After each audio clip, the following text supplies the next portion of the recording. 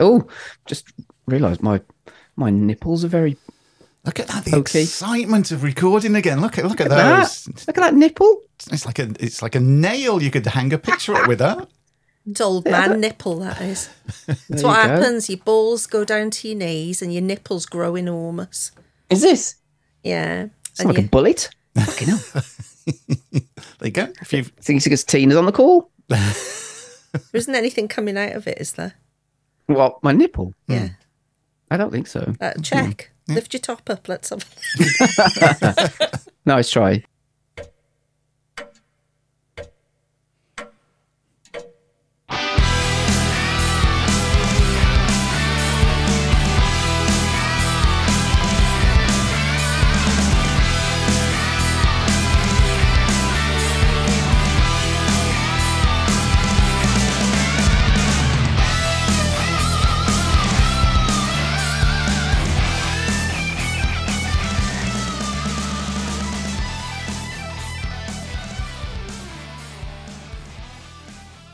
Hello, and thank you for listening to 60MW. I'm Dave, and this is the entertainment show for November and December 2022 and January and February 2023. Which means, of course, I am joined once again, at last, by Chris. Hello. Hello. It's first of all, I should say, it's lovely to hear your silky tones back in my ear holes. It's nice to be able to talk, and to be able to talk without coughing or half a lung flying up through my throat. So it's nice. It's nice to be back on the mic, mate. Always a bonus, isn't it? It is when a that bonus. happens. It is. Not to have that happen to you. So yes, it's lovely to be able to see you as well. I can see you as we record. So that's amazing. I know people can't, but Dave is fully naked right now, and Yeah, you're just semi-naked. at the moment. Yeah, well, But as the show give it goes time. on. Yeah, as the Yes. show goes on. And we are going to start live streaming again, so everybody watch out for those once we get that settled. But the big news is it is time to pop the cork.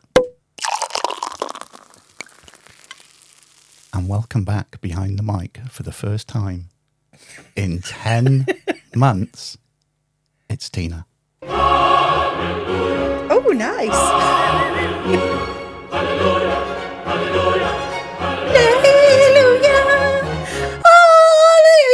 Oh,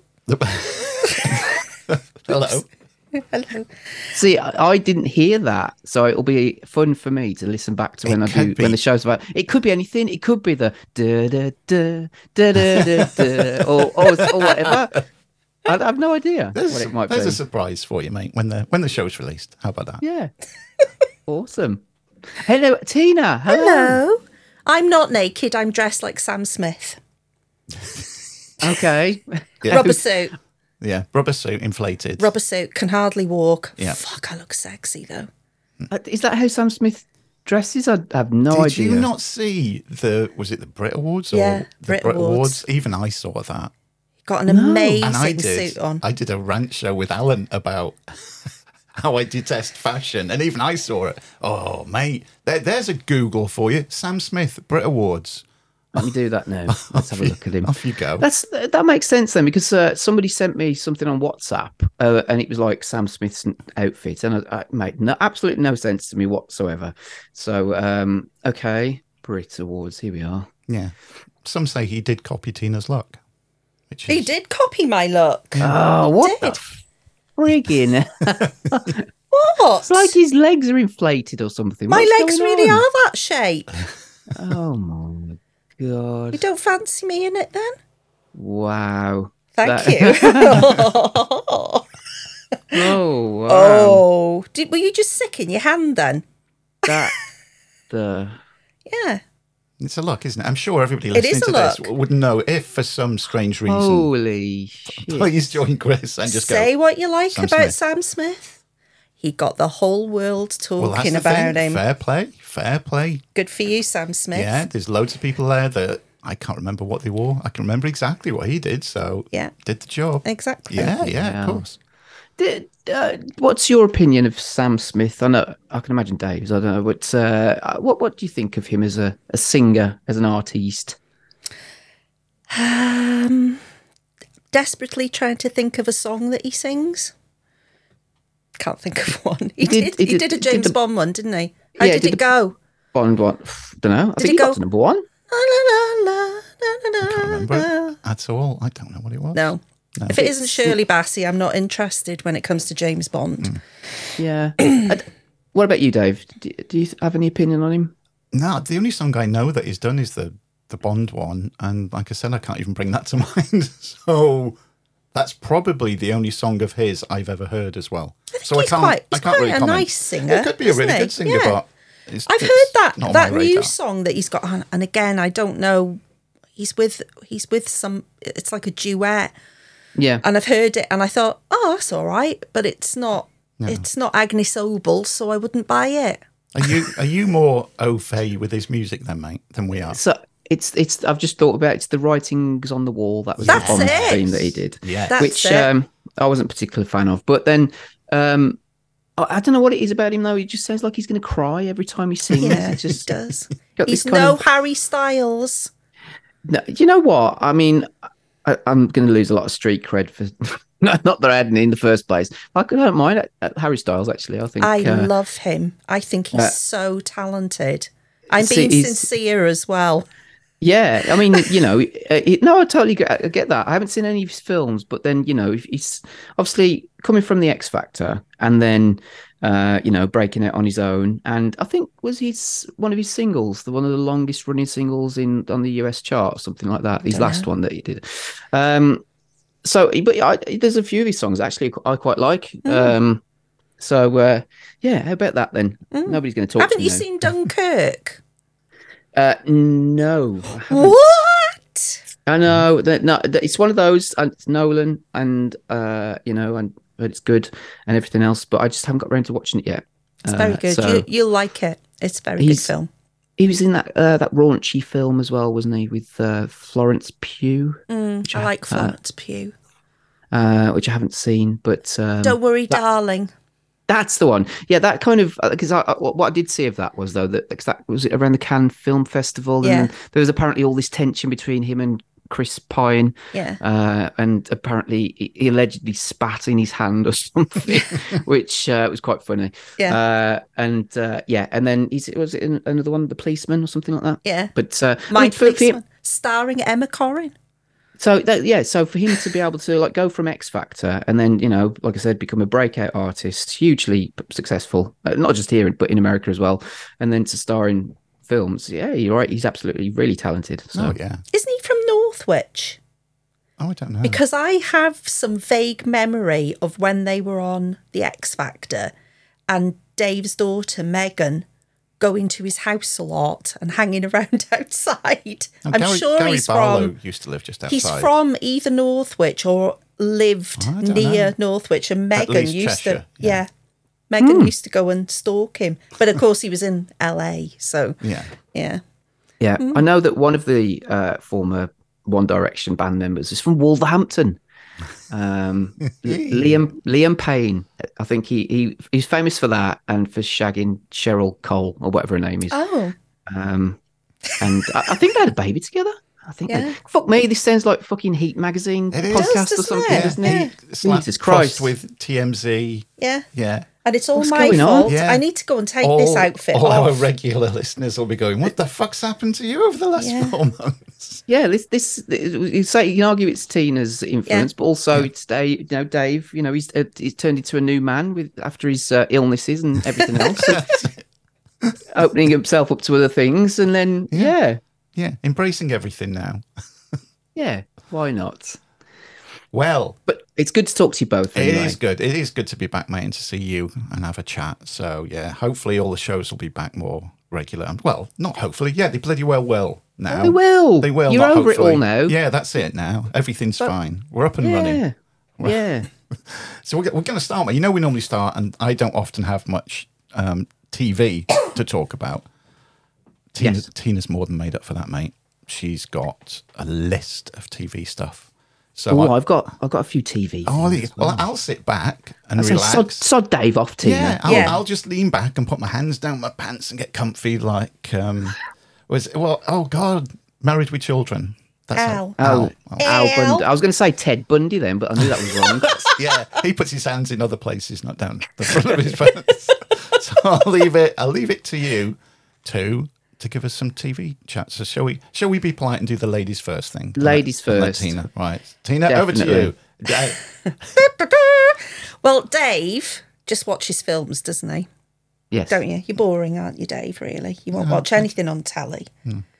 Unless it's Tulsa King. Unless it's I Tulsa actually King. got him to watch Tulsa King, which is amazing all the way through. But I watch... I sat with my hands down my pants watching that as well, funnily enough. God. I watch quite a lot of telly. Well, actually, I listen to it as I'm painting. So I thought instead of picking a load of films, I'd just talk about a few of the things that I've watched and listened to over the last year or so. So the first one is I like fantasy shows. And you've got Erotic Prime? fantasy. No, not erotic. Yeah, erotic. Like fantasy. the Red Shoe Diaries. Oh, old school. What's that? Do you know that? Oh, shut up! No, I really don't. What is it? Is it something from the 80s? No, it wasn't. No, it wasn't the 80s, was it? It was that Not more 90s, wasn't yeah. it? There was that whole Yeah. erotic. Shannon Tweed was in loads of stuff like No, that. And I all would. those Well, why kind of would I things. watch something like that? I'm sure David Duchovny sort of was in the Red Shoe Diaries. Was he? Sort of like, I think so. He was. I'm sure it always started off with him, and then, like you said, it would be a bit of a softcore porn show where there'd be a slow motion and dimly lit, Yeah. pastel Soft colours focus With their wasn't it? pants soft on. focus. Yeah. Did anybody have a red shoe on? Possibly. I mean, it's one of those where I think I stayed up late watching it because it used to be on ITV late at night, and hoping for a glimpse of something to get me going. Sort of that time of my life, So Late sure that- 30s. yeah. Yeah. But yeah, it was sort of around that time. No, I can't say that I've ever watched erotic. I can remember when I was younger and my mum and dad first had Sky. This is going back 30 odd years. And my dad would sit downstairs and all I could hear was German voices and yeah. Oh God, yeah. Because you used to be wow. able to get porn, didn't you, Yeah. when Yeah, Sky If you were first lucky, started? you got one of the ones that wasn't scrambled. Yeah, Friday And night. even if used they to were, you could like it'd just be like really grainy. You'd make out, I don't know, an ankle. And Oh, really? But you get the sound clear normally, Yeah. and then you just Is that, you just close your eyes and yeah. clench? Oh, what's going on? Oh, I don't understand German. Oh, the guy's just said Ich komme. Oh, I know what he's doing now, and that would be it. Yeah, how'd Friday you night know? would be. I know German. I used to be very good at German at school. Yeah, Friday night would be German porn night on, like the early days of Sky, and then Saturday you'd have stuff on as well. But I think Friday you got Euro Trash as well, so it would be like, that'd be your adolescent, hoping to see some TNA and stuff. But anyway, sorry I interrupted you. Yeah, we Tim. went off on okay. a tangent. Off you go. Derailed you. It's Yeah. okay. So have you got Prime, Chris? Amazon Prime. Do you ever Yes, I have. watch anything on it? Well, at the moment, I'm watching Clarkson's Farm 2 because that's just come out. So yes, we do. But TV shows, because they do a lot of like stuff. We watch actually. There probably is a lot. I'll just think of, but I say no. But then I'm thinking, well, Bosch, we watched that. That's an Amazon Prime exclusive. So there probably are a few exclusives that we watch. But then there's things like The Man in the High Castle. That's an Amazon Prime. I've never watched that, and other things like. I'm sure there's a science fiction thingy on there, but anyway, whatever. But so yes and no, it's kind of mixed. Yeah, yeah. Well, we've got. Well, most people have Prime. I think a lot of people forget about it because they just get free parcels, don't they? But Yeah. there's quite a lot of really big, epic shows on Prime that I think a lot of people don't really know about unless they're into Lord of the Rings. Like there's that Lord of the Rings show, Oh, yeah, The Rings yeah, of Power. I love Lord of the Rings. And I've Yeah. only just remembered that it's on there. So we haven't watched it. Well, I haven't watched it because Dave wouldn't. But one series that I have watched that I can recommend is Wheel of Time. Have you heard of that? No. It's one of those programs that's got a good actor in it, which sort of elevates it beyond being a bit crappy and fantasy. All the CG in it is really good. The story's really good. And Rosamund Pike is the main character in it. Oh, well, okay. Yeah. Yeah, she's really good in it. And she's gay as well, which probably makes you like her more. Well, not in real life, but in this programme. Yeah. So she plays a character, a witch called Moraine, and she's an Aes Sedai of the Blue Ajar. Wow. It's all so clear now. It's all it's a proper big budget fantasy program. I think they've just filmed series 2. It's about a small village. It's sort of like Game of Thrones-y, but a bit more, less sex, more magic, less chopping heads off in it. Gang of like tweenies, all have powerful magical abilities, and she drops down on the village because one of them is going to save the world, and it's their journey from where they live in the village. And of course, things happen. They get attacked, they get split up, and they're all going to this citadel where the Aes Sedai sort of rule. So it ended on a cliffhanger. But if you like fantasy, it's worth a watch, mainly because it's done with a straight face. It's not silly, or it's fantasy for grown-ups. So it's not like a kids. Oh God, no. Okay. No, there's quite a bit of laser action in it as well for you, Chris. So Oh, there you go. so that's sold. that's my first one.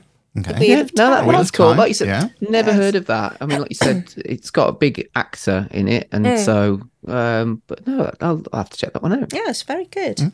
The Lord of the Rings show, I must admit, I fell off Lord of the Rings after the original trilogy. I watched the first 2 of the Hobbit movies and then just never bothered with the third one.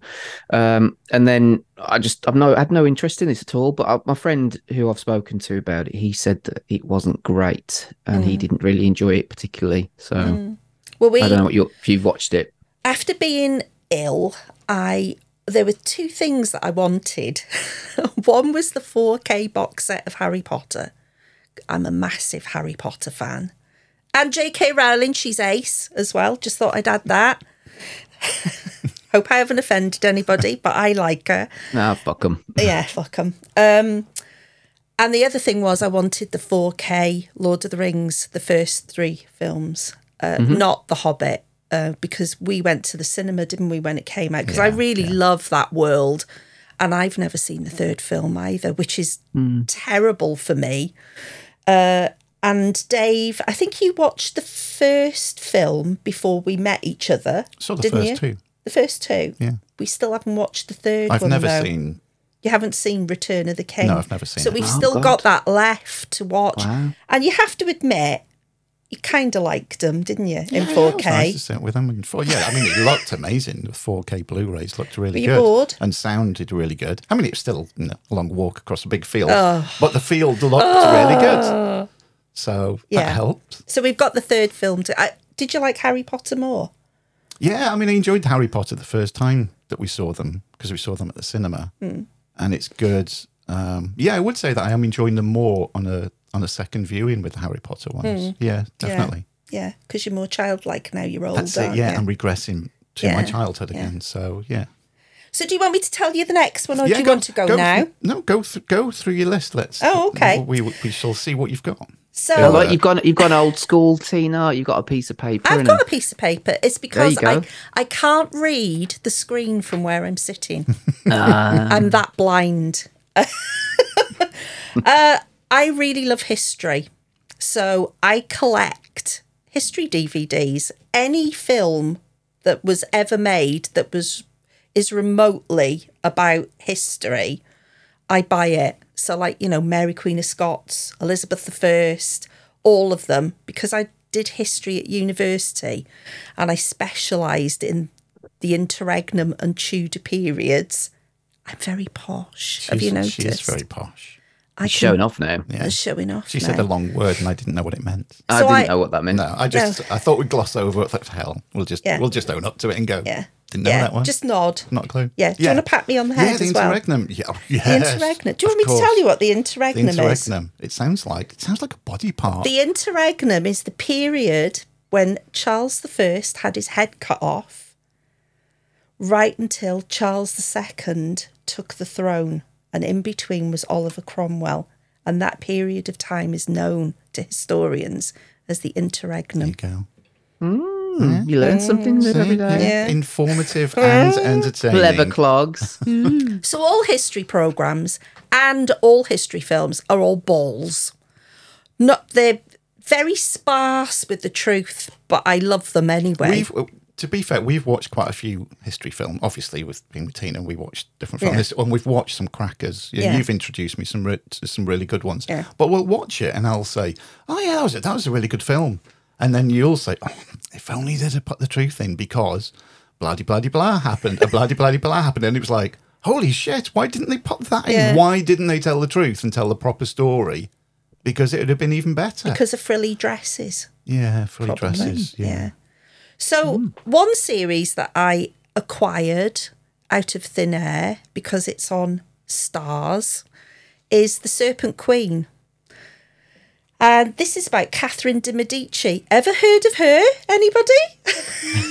No, this is also a history test for you listeners as we go through this. So Catherine de Medici was a member of the Medici family from Italy. If you go to Florence, everywhere you walk around is full of Medici stuff. She was a queen in the 16th century, so 1500 and something. And it stars Samantha Morton as Catherine, which again, like Wheel of Time, a really good actress in a part that elevates the whole series to something really, really good. Which will come back when there's a film that we're going to talk about where having a good actor in it really made it better, though, isn't it? Yes. Which film? I'll remind you when we get to the film. Okay. So, are you familiar with Samantha Morton as an actress? Have you? Yeah. She was very good in Minority Report, seems to remember, and she was in another film with Paddy Considine. Was it In America? Which I really liked as well. Yeah. I'm trying to think what else she's been in. I'll have a look. But yeah, so I'm familiar with her. She's an unusual actress, really, because she can go from being in The Walking Dead, because she had a massive part in that, to like really obscure Woody Allen films. I think her first film was a Woody Allen film, Sweet and Lowdown. Do you remember Sweet and Lowdown, Dave? That's Sean Penn, isn't it? Yeah, it's a brilliant film. So it starts with her as a 14-year-old marrying the King of France and just sort of tells her story because she's a really infamous Renaissance queen, well known for murdering her enemies, poisoning them, shagging around a bit. It's all filmed on location. Hardly any of it's true. It's like a soap opera, a Renaissance soap opera, but it's really, really enjoyable. I don't know where I think you can buy it off Amazon through Stars. Would it be on Disney Plus? Because don't they have Stars? On there. Stars is on there, isn't it? Yeah. It's not unless it just has been on there, but I haven't noticed it. No, I acquired it. Best history series, though, if you're remotely interested in, history, is The Great. And that's on Hulu, but it's also on Channel 4. And it's about Catherine the Great in Russia. It's probably one of the most funniest series I've ever seen. And there is so much shagging in it you wouldn't believe. So you'd like it, Chris. And it stars Nicholas Hoult, and he's absolutely I honestly laugh out loud at it. He's so funny in it. He's just like his head is always up somebody's skirt. It's just I've it's, seen, as you've been watching it, I think I've probably seen maybe like about two clips. Yeah. But both times it's been rude and funny. Yeah, So, yeah, it is very rude and very funny.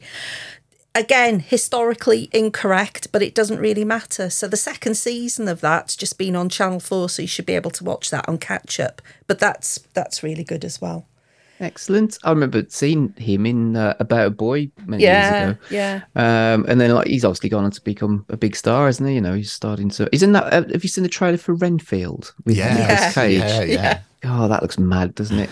It does look good. It does look good. It does look good, doesn't it? Although I was telling Dave last night that Robert Eggers' new film has just been announced. Again, starring Emma Corrin.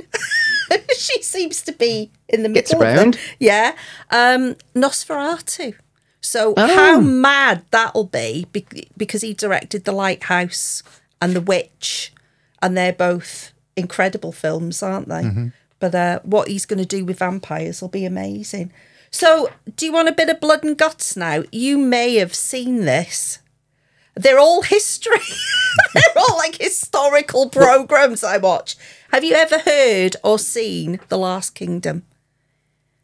No, am I thinking of the one with Legolas? What's his name? No, that's something else. Go on, carry on. It's based on Bernard Cornwell's The Saxon Stories series of novels that started out on BBC Two in 2015. And then Netflix picked it up because it was so popular. The man that's in it who plays, his name was Osbert, but then he gets kidnapped by the Vikings. It sounds great, doesn't it? It is great. And his name's Uhtred. There's a lot of sex in this one as well, Chris. It's not Spartacus level sex, though, but there's an awful lot of head chopping off as well, which is really good for blokes. Sex and gore. So it is actually, I think, The Last Kingdom's like Dallas or Dynasty, but with death in it. And it's probably the sort of series that you might get Kay into, because I know she doesn't like violence, does she? She might like this, though, when she sees Uhtred naked, having a bit of a shag in a pond, having a shag on a fur bed, having a shag up against the wall, killing a few people, shagging somebody else. Yeah, I think Kay would like this. Big hoary Vikings. So that's, I think it's series 5, up to series 5 is on Netflix, and it's ended now, but they've just filmed a film to tie all the laces up. But I've read some of the books as well. You are really showing off, aren't you? Reading books. Reading. I can't. I listen to. I listen to books. I don't read them. Yeah. Christ. Yeah. Well, yeah. I read. I could tell you. Some great books I've read, but I won't go into them. Go on. You have a go now, Chris, because I've got a couple more. Oh, okie dokie. Right. So, I like to do little report cards, don't I? Because Dave tends to recommend quite a few bits and pieces. So, we've been watching Welcome to Wrexham on Disney Plus, which is awesome. I can't remember what prompted me to.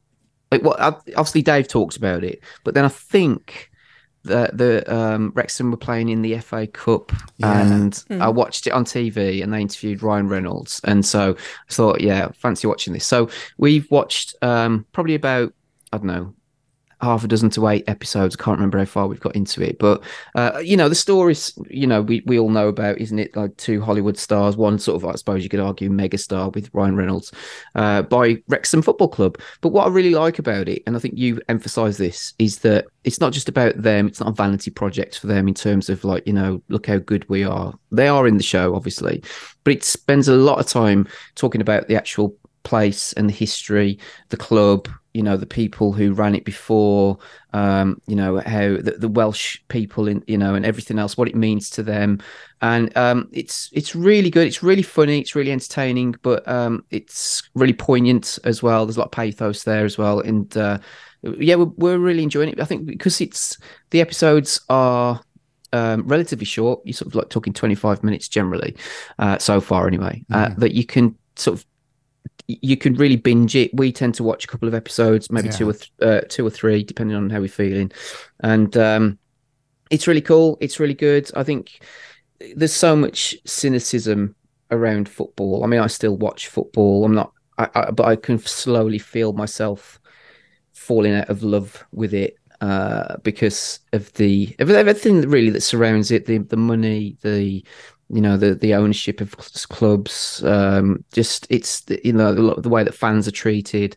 It's hard to kind of, I suppose, love it if you sort of you buy into all of that other stuff, which you kind of take on board of the sort of darker side of it and everything. But this has kind of reinvigorated it a little bit. And I've never watched Wrexham on TV, but they tend to be, they are on BT Sport. And I was watching one of their matches the other day, and it's almost like the TV show has kind of made me almost a bit of a fan of them because I want to see them do well. I want to see them promoted. I want to see them, because of how much it means to the people who live in that area and how much they love the club, and the fans that have, past, present, and future, I suppose. And so it's really good. I'm really enjoying it. It's a good show. Like I said, it's very funny, but it's also quite heartwarming as well. Well, so, Wrexham's our team, and my dad, who died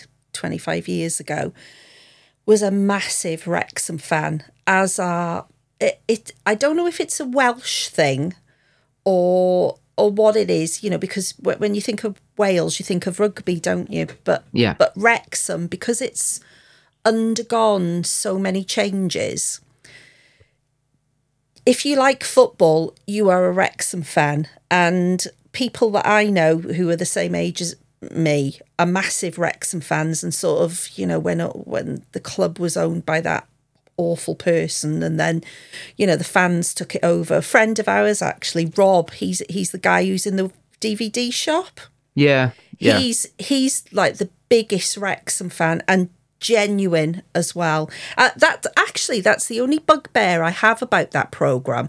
I don't know his name, but they feature one lad in there who's really mouthy and a gobshite, and I wish they hadn't picked him to represent the men in Wrexham, because you can pick, we've got, real industrial past, and it's a very working class town, but they had to pick him, and he doesn't represent the heart of the team. He's just totally the wrong. Every time I see him, I cringe and think, oh, why are you giving him airtime? Oh my God. Because there are so many blokes in Wrexham that could have been in his place, who were genuinely massive fans. I mean, like Rob, for instance, from the DVD shop, huge fan and genuine as well.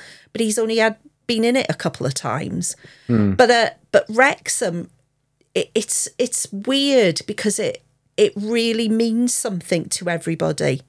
Before Ryan Reynolds and Rob, how'd you say his name? McElhenney. Yeah, before they bought it, and I couldn't say it either until I watched the show. Because I think It's Always Sunny in Philadelphia is shit. I've never watched it. It's the same episode over and over and over and over, and we watched something like 7 seasons of it. I was enjoying it, but it was you that tapped out, wasn't it? I hated it. It just got so bored. Anyway, that's a different... Yeah, but they've made such a difference to the town as well, haven't they? Yeah, the whole area has changed so much. You can tell. And stuff you don't know about as well. There's more of an upbeat feeling everywhere. And, of course, there's so many more people coming into Wrexham. I mean, because we're about 15 miles south of Wrexham. 12. There you go, to be precise. But obviously we go there, that's the main place to go for the shops and everything if you want to do some shopping. But it's incredible seeing online. There's like Wrexham fan clubs everywhere. Just the other Saturday, just gone, there were 30 people from the Canadian Wrexham fan club come over to watch the game. With Will Ferrell. Yeah, there you go. So the pub, that's people that have seen the series will know about the turf. Will Ferrell was in there the other weekend having a pint, and it's like Hollywood's just up the road from us now. You don't know who you're going to bump into or what's going to happen. It's weird though, isn't it? It is, but it's really good. It is good. Yeah. Yeah. And I think that's the thing, like, I said, talking about some of the ownership of certain clubs owned by state, countries or whatever. And, Yeah. and you kind of get the feeling that, it isn't just a vanity project for them. They get It's it. not, They no, get that. yeah. They get and that's kind of explained when Rob decided to go for it because of his own upbringing and background, so that's really cool. So yeah, and then moving on, I'll save my sort of like recommended show for after. I'll come pass back to Tina in a minute, but yeah, so I've mentioned it already. But Clarkson's Farm 2 is out on Amazon Prime. People either, I guess, love or hate Jeremy Clarkson. I never used to watch Top Gear. I was going to say Top Gun then, but I knew that was wrong. Imagine Jeremy Clarkson in Top Gun instead of Tom Cruise. Yeah, it's something you can imagine him doing as one of his stunts or something. Yeah. But yeah, so I've never really watched Top Gear, so but obviously knew bits. I've tried to watch the Grand Tour, but it never clicked with me. I don't know. I found it a bit too sort of gimmicky or whatever. So anyway, but Clarkson's Farm, I can't remember. Dave, have you watched this? No, I've not seen it. Okay, so again, it's going to be one of those things. I think if you don't like Jeremy Clarkson, I don't know if this is going to change your opinion of him or not. But so a friend recommended it to us, and we watched the first series and found it absolutely hilarious. And in places, it's so I suppose a little bit like Welcome to Wrexham, in as much as that there's some really funny bits because obviously he's farming for the first time. He owns lots of land and farm and whatever, and he's doing this for the first time, making lots of mistakes. There's lots of characters on the show, which there's one in particular called Caleb, he's a young chap, but he's obviously got a wealth of experience, grown up in that environment, and he just calls Clarkson a fucking idiot a lot of the time, which a lot of people will probably enjoy because he's totally out of his depth. He really doesn't know what he's doing. And I suppose there's this other side to it, if you're going to give him a bit of credit, is that a lot of the stuff that he does is, yes, he's known for obviously driving cars, and people can criticize him for damaging the environment in that respect, but then he does a lot with his farm in terms of like the local wildlife and kind of the land and the environment and everything else that he's trying to put back into all of that sort of stuff. And people go, oh yes, it's a bit of a stunt or whatever, he's the whole show and everything, but I was genuinely touched at the end of the first series. There was a point where I think you watched him go through this journey with all of these people, and you just all these characters, and he's kind of like I suppose the ups and downs of everything else.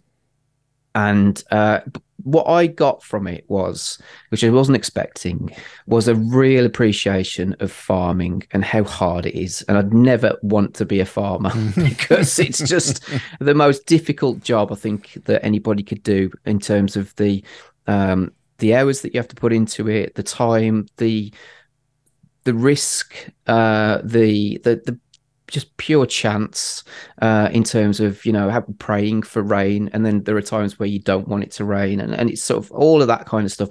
The level of industry involved, the machines that they use, the science, and everything else has given me such a big appreciation of the whole kind of farming industry. So that's something that's come out of it, which I wasn't expecting. But it's really touching as well.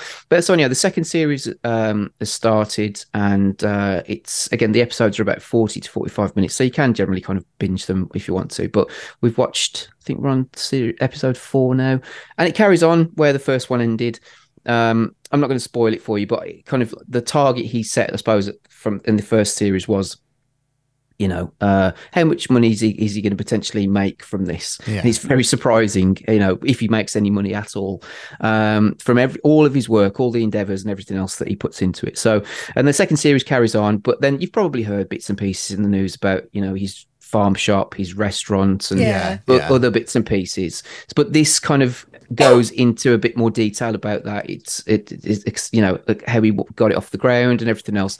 And so I don't really know too much. I know that there's been various things, like I think his farm shop was shut, and then his restaurant has had problems and all the bits and pieces. So it's good, but I think it's really good. But I think it's going to be one of those, if you don't like Clarkson, you might not even bother watching it in the first place. But I would totally recommend it. It's really good. It's a good show.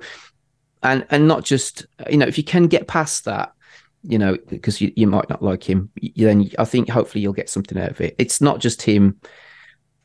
Don't you think he's like Lorraine Kelly, where he's Jeremy Clarkson, the character, but then there's a real Jeremy Clarkson as well, and that he acts like that? Because I just think he's a bit of a knob, really, but I don't dislike him.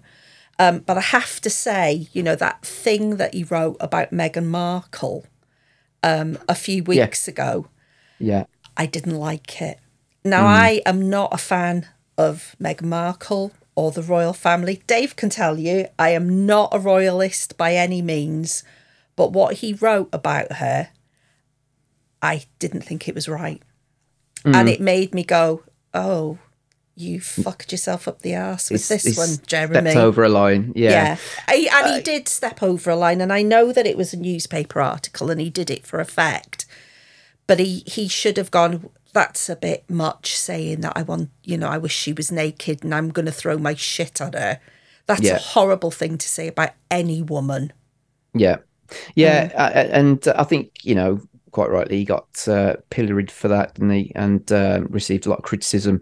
So, and that's the thing, isn't it? I think you are right that there is that element of, is he playing up to the cameras or whatever? But I think one thing that this does, which I can't comment because I don't know if it happened on Top Gear, was that it does sort of expose him as a bit of a tit and a bit of a bit of a knob. It does really, and because he doesn't, he makes a lot of mistakes and doesn't know what he's doing, and as I said, there are people that are around him that let him know that. So it's worth watching for that. He's not calling the shots, and he's not the sort of like, with Top Gear, again, I didn't watch it, but I was kind of got this idea that he was the leader, and then he got Richard Hammond and James May as his followers kind of thing. Whereas this isn't the case at all. So it's good. Recommended. Might let you watch that. Oh, thank you. It's on Amazon Prime. Very good. Oh, that's good. Yeah, it does. It sounds interesting, mate. It does, yeah. Some funny stuff then that isn't historical. Hooray! Are there any funny historical things? Does Plebs I count? am going to talk about one. Plebs, Plebs counts, doesn't it? Yeah, Plebs. Yeah, review on the website quite recently. Yeah. There you go. Yeah. Have you seen Motherland? No. Oh my God. That is really good. So Anna Maxwell Martin plays Julia, and are you familiar with Philomena Cunt? Yeah. Cunt. Cunt. That's a bit of a Freudian slip, wasn't it? Oh my God. Yeah. Cunt. Sorry. It's a good cunt. job we're an explicit show. I've written cunt down as well. Have you? I have. Jeez. Dear me. You know why I wrote that, don't you? Lady Chatterley's Lover. Yeah. Just finished watching that, and that's all that was in your mind. So this has been on for a few years now, and I really shouldn't like it at all. Do you want to get some context to that? Is it Philomena Kunk? Yeah. She's on Charlie Brooker's show, isn't she? Yeah. Whenever he does one. And she's sort of like this, she interviews people, and she's a bit of a, she asks awkward questions, and it's a bit of a piss take, isn't it? With a straight face. Yes. So Diane Morgan, who is Philomena Kunk, is also in a comedy programme called Mandy. And it's on really intermittently on BBC Two. And we've only caught probably three episodes. I think we've seen 3, and every one has been a classic. They're hilarious. Yeah, if you can catch Mandy anywhere. Yeah. It's really good.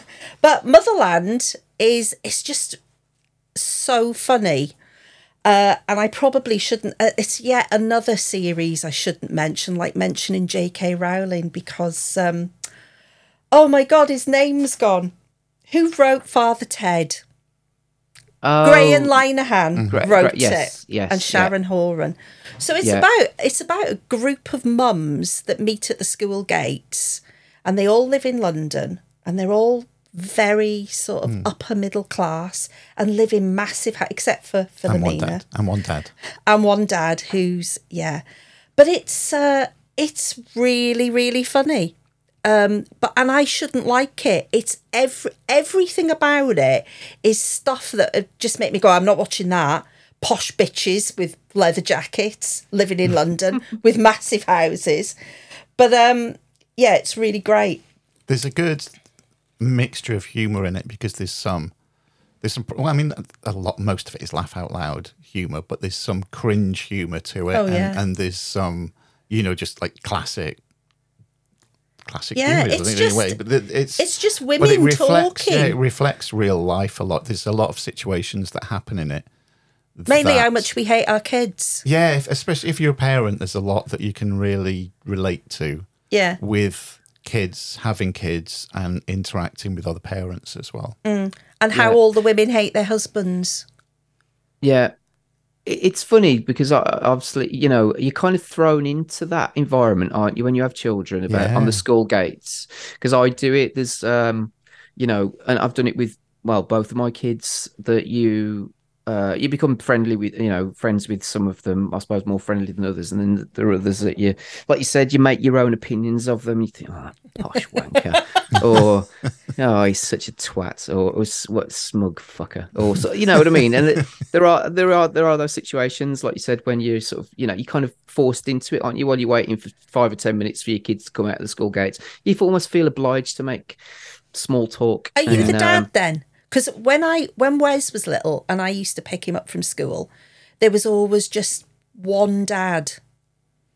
John. No, there's loads. There's loads of dads. There's a few I talk to, and then there's quite a lot of moms and stuff like that. But it's sometimes it's down to who your kids are friendly with, isn't it? That you and like kids parties, that's the other thing. And that, if you either go to a kids party that you've been invited to, or your kid's been invited to, or you invite your child's friends, again, you're almost thrown into that sort of like, talking to strangers who you may or may not like, but you have to kind of almost have a conversation with them because, they're your friends, your kids' friends' parent, and that can be a bit awkward as well. So I can imagine there's some funny situations that come out of that. Yeah, there are.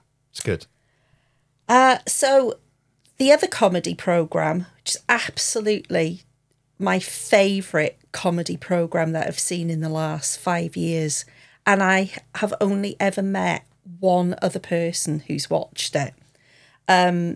It's just so brilliant. It's a little bit Fleabaggy in the way that it's about women and written by a woman. The woman's Sophie Willan, and it's about her life, and it's called Alma's Not Normal, and it was on BBC Two. Ever heard of that? No. I really cannot recommend this highly enough. It's 6 parts, and it follows Alma. She's an aspiring actress, but she's from Bolton, and she's really common, and she's got no money, so she becomes an escort. But the main thing about it is her mum is a heroin addict, so she was brought up in care. And this is true as well. It really happened to the woman that wrote it. And I think she won the BAFTA for Best Comedy Programme last year. And yet, people still haven't watched it. And her gran brought her up. So her gran's Lorraine Ashcroft. And she's married to Andy Serkis. I'm trying to think. Way. Yeah. So she plays the gran, and her mum is Siobhan Finneran, who's in Happy Valley, who's the main character's sister in Happy Valley. I have never, honestly, I literally have peed my pants watching this programme. It is so funny. Dave bought it me for Christmas. You haven't watched any of it, have you? No. No. It's 3 generations of totally fucked up women. And it is, without a doubt, Fleabag always be number 1. Alma's Not Normal comes a close second. It's absolutely brilliant. Can't recommend it highly enough. I'll have to check that one out then. Because that'll probably be on the iPlayer, I would imagine. Yeah. It is, yeah. Brief mention for the endings of 3 great shows that have been on that I've loved. Happy Valley. Okay, All not three. watched that, Right. but I do want to watch it because people talking about Yeah, it. absolutely outstanding, and better that you watch all 3 series one after another so you don't get lost in the timeline. It's all Yeah. on BBC iPlayer. Ozark. It's Not on seen that again. Heard good things. Netflix.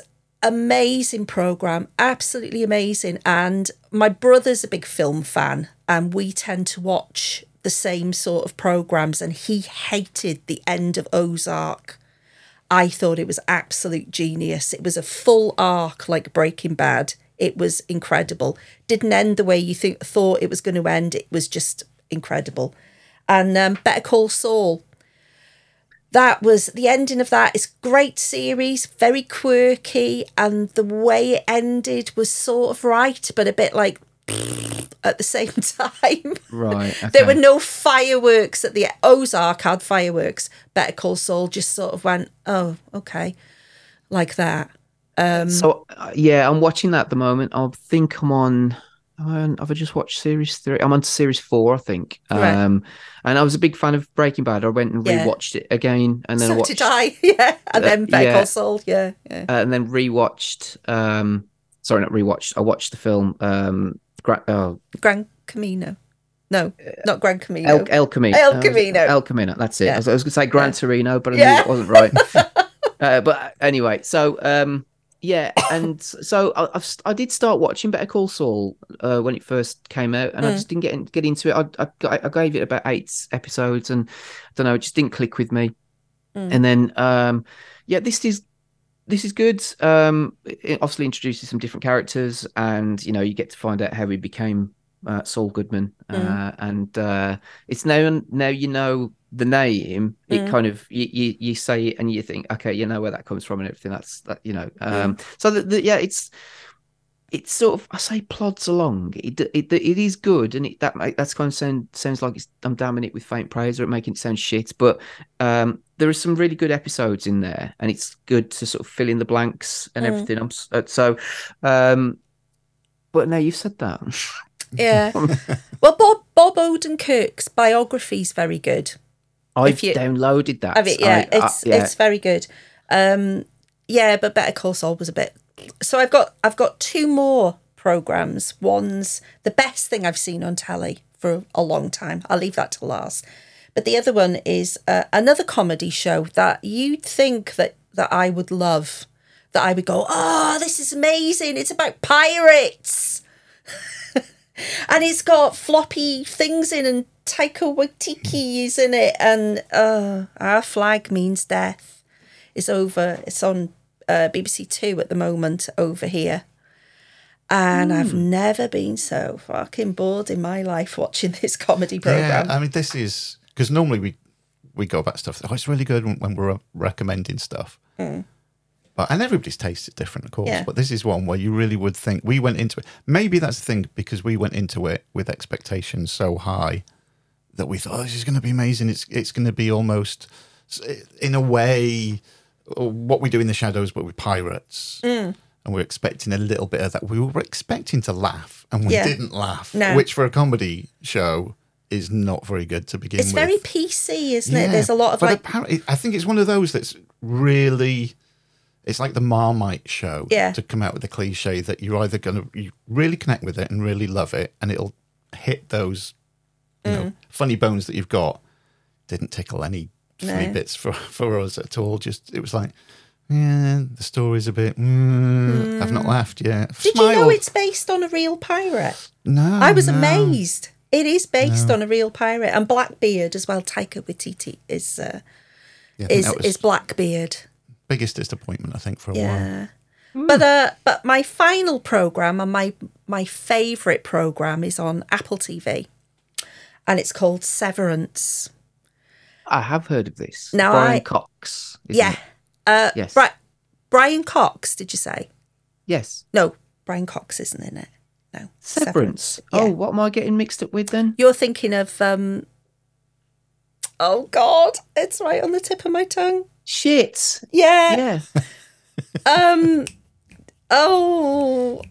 It's going to say, it's got to sound something similar to that. Yeah, it is like Severance. Oh, it's just gone. Succession. That's it. Bollocks. No, yeah, Succession. Yeah, Which I've couldn't seen a sound few. anything like it. I've seen a couple of episodes of Succession, and it's very good. I haven't watched the whole three because there's 3 series of that. Can you cut that out, Dave? Because it made me look like a twat. Carry on. Sorry. We'll have that as a trailer for the show. How about that? So Severance is. I've never seen anything like it. I don't know how to explain it really. The first episode I watched it because we had a free 3 months of Apple TV because I got a Mac. And I watched it and I thought, I don't think I like this, but I'll give it another go. And episode 2, I was like, I don't know if I really want to watch episode 3, but I watched episode 3. I've become completely obsessed with it. It's just absolutely brilliant. It's a biotechnology corporation uses a mind wipe. So what happens is you have a life at home and you get up in the morning and you have a shower and go for a poo and have your breakfast and go to work. Whoa. Oh, sorry. Have a poo, then have a shower. Thank you. So you can squirt your bum. Like Dave right. does. You Yeah. don't have a poo Right. after a shower. Well, some people have a poo Oh, in the heathens. shower. In the shower. Well, that's fair enough. Yeah. But as soon as you get in the lift for work, you can't remember anything about your real life at home. So you're 2 people. You're 1 person at work and all you know is work and the people that you work with. And then when you finish work, you get in the lift and you're the home person again. It sounds weird, doesn't it? It sounds really weird. Patricia Arquette's in it and Adam Scott, who's normally in comedy stuff, isn't he? It's just, I can't explain it to you except that out of all the programmes, and God knows I watch a lot, it's just my favourite. And I think I've never spoken to anybody else who's watched it. So I don't know if this is just me that's a bit obsessed with it. You think it's on Apple TV? It's Apple TV, yeah. Yeah, I don't know. I mean, I don't know how many people have got subscriptions to Apple TV or whatever. I think we only had it briefly because of Ted Lasso, but I don't know. I don't hear many people talk about Apple TV. Do you know what I mean? It's not. So, I don't think we've Apple had- TV's that great, though, is No, it? it is if you're into TV, it's mostly a lot of TV stuff. But we've had it for a good few months, and it's because we've had so many free offers. When the one that we've currently got finishes, It's finished. We can flick over. There's on Xbox at the moment. I've got one of the perks there. You can have 3 months for free. So it'll be, we've got another 3 months again now. So we've had, I would say, with no exaggeration, I bet we've had at least 8 months for free. Yeah, easily. And we'll be getting it in the beginning of March because Ted Lasso's Series 3 starts. yes. But I Looking forward would to that. actually, if Severance came back, I would pay for Apple TV to watch it. Okay. It's that good. It's really good. Yeah. Yeah, so highly recommended from me, and that's my list of TV. That's the TV. Have you got any other TV, mate? I've got 2 more. Go for them. I'll do one very quickly, but wasn't expecting to like this, but ended up really enjoying it and binged it and watched it with the kids. Probably shouldn't with a 6 and a 10-year-old, but anyway, it's on Netflix. Wednesday. Have you watched this, Tina? I know we had a bit of a brief conversation about it. No, I haven't, but I will. Yeah, Yeah. it's very good. Yeah, obviously it's based on the Addams Family, Wednesday Addams, and it's kind of, Wednesday Addams goes to college or university or whatever, or school for unusual gifted people, that kind of thing. And it's very good, very funny, a little bit scary, but nothing, kind of over the top. Like I said, I wouldn't have let the kids watch it if it was. There's a few little bits in it. I might just probably does explain why Sophie had nightmares for a little bit afterwards. But no, it's but it's good. It is it's kind of like a what would you call it? One more episode, a bit of a page turner for TV, if you know what I mean. It's very well made. Tim Burton directed a few of the episodes as well, so it's obviously very gothic, as I'm sure you'd imagine. And it's good. You know, all the actors and the performers in it. Thing is again one of those that steals the show. The Hand, for people who obviously don't know. It's got talking about Wales and everything Welsh. Catherine Zeta-Jones is in it. Oh, is she Morticia? She's Morticia. Yeah. And you got Christina Ricci returning as a different character, but I suppose there's that link and connection with the two films. It's Jenna Ortega, who plays Wednesday, is very good. I suppose it's a bit teeny because obviously they're teenagers, you know, but it's got that kind of dark humor that runs through it, and it is it's got some very cool moments in it, and there will be a second series, I would imagine, because of the way that it ends, but it's good. It's really good. I think there's about 8 episodes in total. I'll tell you exactly, actually. There's 9 episodes. Well, it must be good because my sister is the biggest goth in Britain. Isn't she, Dave? She really is, and she's a massive Addams Family fan, really, like, you know, hardcore. And when she heard that they were making this series, she wasn't going to watch it, and she thought it was shit, and it was going to be terrible, and how dare they shit on the memory of the Addams Family, and she absolutely loves it. It's very good. Yeah. Very enjoyable. Yeah. But I would say the thing that I'm enjoying the most for, and you just said there about you paid money to watch it, is because we've got Virgin TV, but we don't have Sky. There's a few Sky channels, but we don't have I think it's called Sky Atlantic, and this is on Sky Atlantic at the moment. It's a HBO TV show, and it's The Last of Us. I don't know if either of you have heard of it or if you're interested in watching it at all. Well, I have acquired it and have all of the episodes ready to watch. All the ones that are available. All the ones that are available.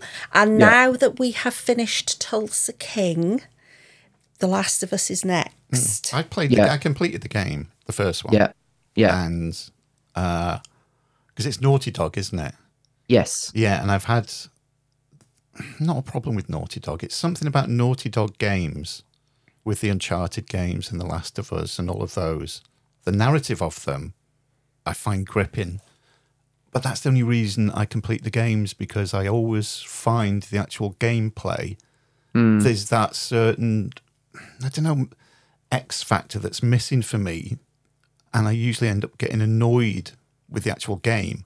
But I keep playing it because the narrative keeps me going. And The Last of Us, I mean, people have played it, and I'm presuming the beginning of the game, at the beginning of this series, is the same as the beginning of the game. And I remember playing it and just being shocked. It was like, what the hell? So if it keeps that grittiness and doesn't shy away from some of the things that happen, yeah, I think I'm interested in watching it. Yeah. What were you going to say, Tina? No, I know someone who really liked the story but hated the gameplay and abandoned the game halfway through. And he doesn't like the series. And the reason he doesn't like it is because there's an episode where there's a gay couple.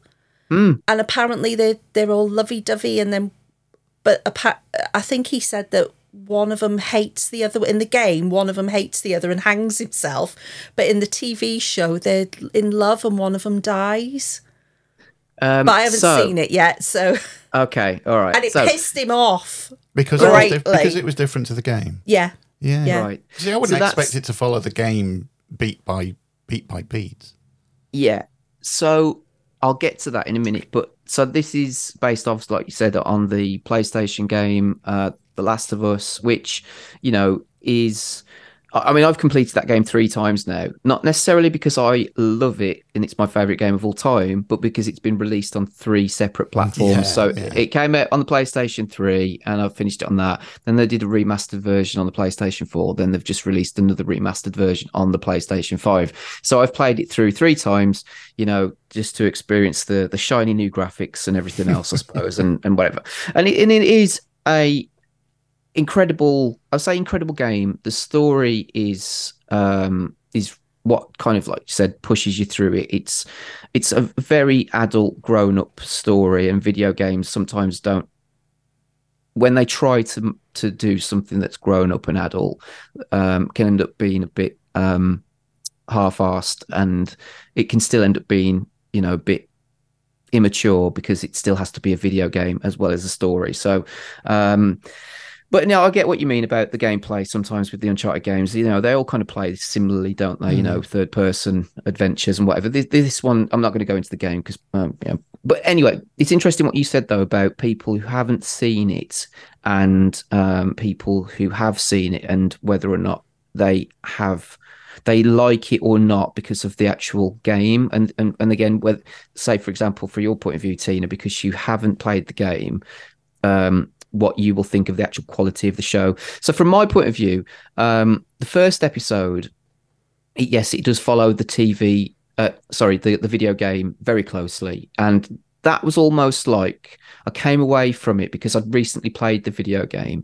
I came away from the TV show, the first episode anyway, feeling like it's just going to go through the motions of the video game, and I'm going to be a bit bored, because if it does do that, as good as Pedro Pascal is, and I love him, he's very good, and Bella Ramsey, who plays Ellie, is superb. I've only ever seen her in Game of Thrones. She was in that briefly, but she's been in other things as well. But she is very good. So as is Joel. Pedro Pascal, who plays Joel. So I was kind of like left a bit shortchanged after the first episode, because I just didn't want it to just retread the video game. But I didn't. It's one of those, isn't it? You've got to balance it so finely that you can't deviate too far away from the original, because you're going to piss off the fans of the video game and alienate them, and then you're going to, in favor of different choices, which I'll come on to what you've just said about that particular storyline. But then it picked up a little bit more in the second episode, because there was a little bit more context as to what's happened. Because the story is that I'll read the IMDb blurb. After a global pandemic destroys civilization, a hardened survivor takes charge of a 14-year-old girl who may be humanity's last hope. So that's kind of like the elevator pitch. So the second one did introduce a little bit more context as to the how everything started, and a bit more background and whatever.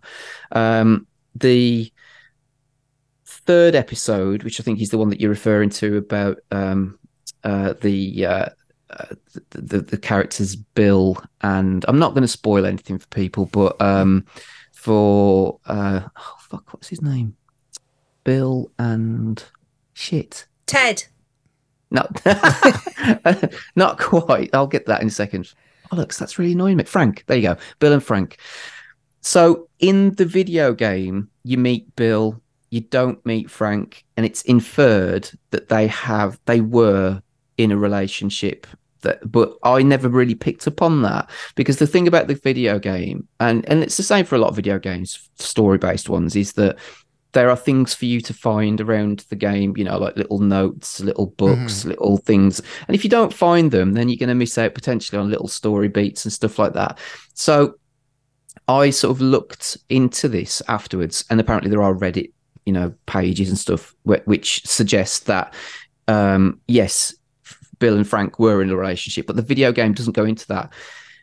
I'll be honest with you, that episode was the one that made me think, this is a fucking great TV show. This is really good, because it made me cry. I'm not going to lie to you. It was one of those where, and again, you've kind of already let the cat out of the bag a little bit, Tina, but I don't want to say anymore. But it does explore that relationship, and I don't know if maybe if people are a bit uncomfortable with that, or weren't expecting it, then but from my point of view, it was a beautiful love story that was really well told, and it was fantastic.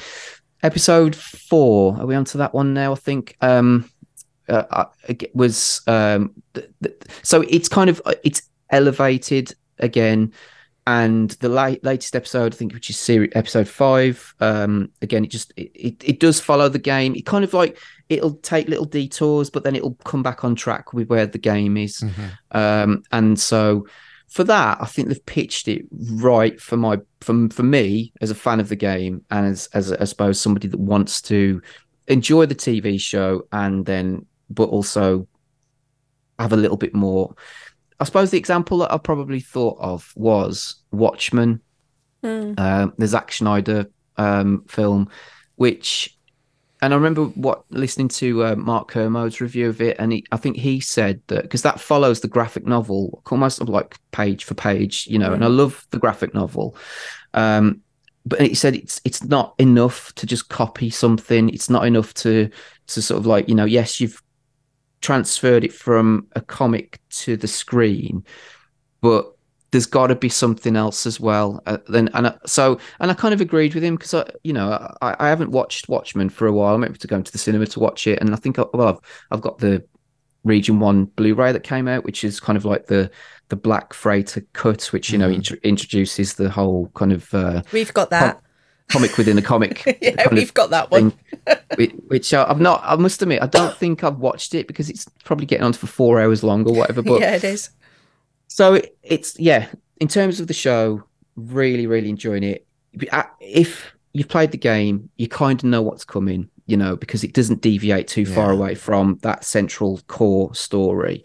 But I think like I said, it'd be interesting from your point of view, Tina, what you think of it. I haven't played The Last of Us. I've watched Dave play it, but I haven't played it. So, I don't remember it, except Dave going, Those fucking clickers. Is it in the restaurant with those fucking clickers? Jeez. Yeah. So it's very good. Really enjoying it. So it'd be interesting to hear in a couple of months' time what you think. But I've actually decided, because it's on Now TV, I'll pay £10 a month or whatever it is just to watch that, and then cancel it, because I want to watch it, and like video games and movies and TV don't mix very well generally, but there's been a couple of decent things. I thought the actual Mortal Kombat film was quite good. Yeah, I'm sure there was something else. It was good. I remember that. It was good. That was all right. I quite enjoyed the original, back the 90s movie, because it was daft. But so anyway, this is very high quality, very well made, very sort of well acted and produced, and the whole relationship between Joel and Ellie is starting to come along now. But that episode in particular, I loved it. I thought it was superbly done, and like I said, it's not often I cry at TV shows or movies these days. I must admit, I don't know why, but I suppose you have to watch something that gets you, don't you? But this really got to me. It was great. Pedro Pascal's doing so well for himself, isn't he? Yeah, since The Mandalorian, and he's just knocking it out of the park, isn't he? That starts beginning of March on Disney, doesn't it? The next Mandalorian. Yeah, I still haven't watched Book of Boba Fett. I've just heard we haven't either. Bad things about it, and then we did. Oh yeah, we did. Oh yeah, no. What's the other one? The Endor one. We haven't watched. Boba Fett is, in essence, it's Mandalorian series 2.5. Because it begins a lot about Boba Fett, but the second half of the series, it's just the Mandalorian. So, it is worth watching if you're a big Mandalorian fan. Cool. We love that. As we watched that with the kids. I think we watched it twice, in fact, because obviously the kids and Kate loved it for, Baby Yoda or whatever it Grogu. Who doesn't love Baby Yoda? Oh, he's just adorable, isn't he? Yeah. And then you loved it because it had got some badass sequences in it. The whole that spider episode, the giant spiders, was amazing. Yeah. And then the one where he's breaking somebody out of a prison, I think, and then he's kind of team turn on him. It's just he turns into the Predator. It's amazing. Anyway, yeah. Before we leave the TV, it has been mentioned briefly a couple of times, but Tulsa King is amazing, and people would be expecting me to say that, regular listeners that know of my Sly fandom. But you, Tina, you were saying that it was the perfect part for him. He's found, because he's 76 now, be 77 this year. he's found a part that suits his age. He doesn't do any outrageous action in it, though he does. There is some action in it.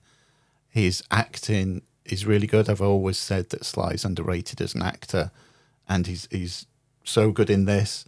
Mafia guy comes out of prison. He's done 25 years in prison. The reason why he's in there gets revealed as the show goes on. Obviously, his daughter that he left behind, who was a young girl when he went into prison, the estranged relationship with her. So that's another storyline. There's his mafia family that reconnects with him, but things go a bit tits up with them. He gets moved to Tulsa, starts a new life there. Because I don't want to give too much away, but he tries to build up almost his own mafia family in Tulsa. And it's one of those programs where it's got really good characters in it that you connect with. And the storyline it's not one of those stories where you watch it episode 1 and before the end of episode 1, you know how episode 9 or 10 is going to finish. There's some good twists and turns in it. It's already been greenlit for season 2, which is really, really good. And the sooner it comes on, the better. Because you really enjoyed it. I did, yeah. Yeah, one thing I liked about it as well, you know, when programs like this, or even films, action films with big stars in, if they have a love interest, she's always way too young. And it didn't happen in this, did it? I mean, the two women... There is a joke, without giving too much away, there is a joke. Yeah, but they're appropriate. Yeah. And it's not icky. Yeah. But I really enjoyed it. It's really good. And it's only 9 episodes as well. And it's violent, but you don't really see it. Yeah, it's not Rambo violence or anything like that. It is, again, appropriate for the age that Sly is now. Yeah. And he engages it. And he's still believable. You know, he throws his fists a few times. He fires guns a few times. And it's believable for his character, even though... And he makes fun of his own age in it as well. So, it is very, very good.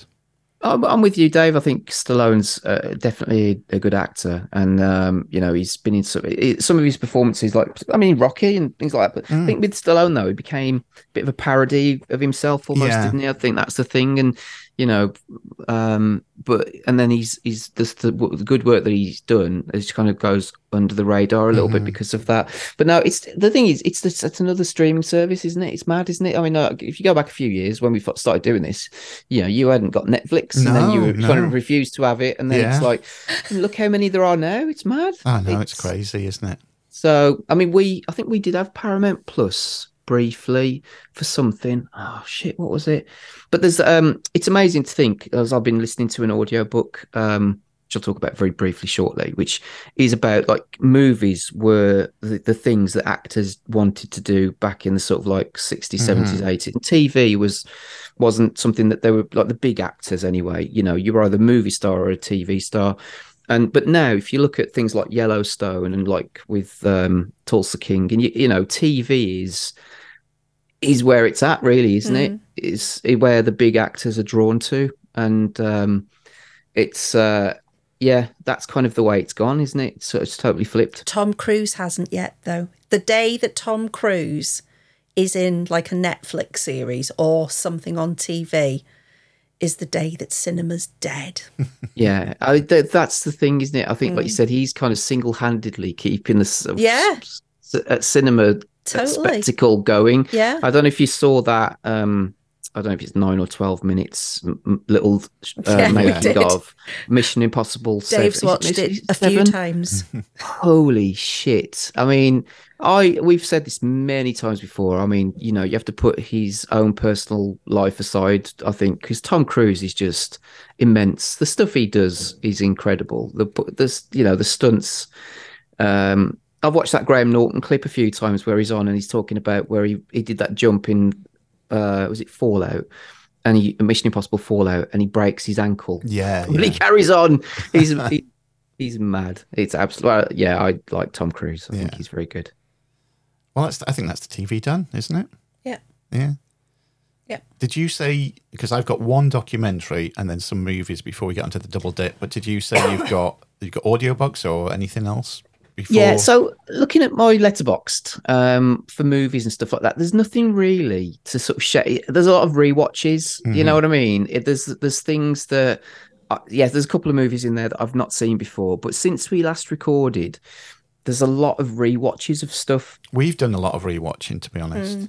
We watched all the Mission Impossible films. Yeah, we went through all of those. Funnily enough, yeah.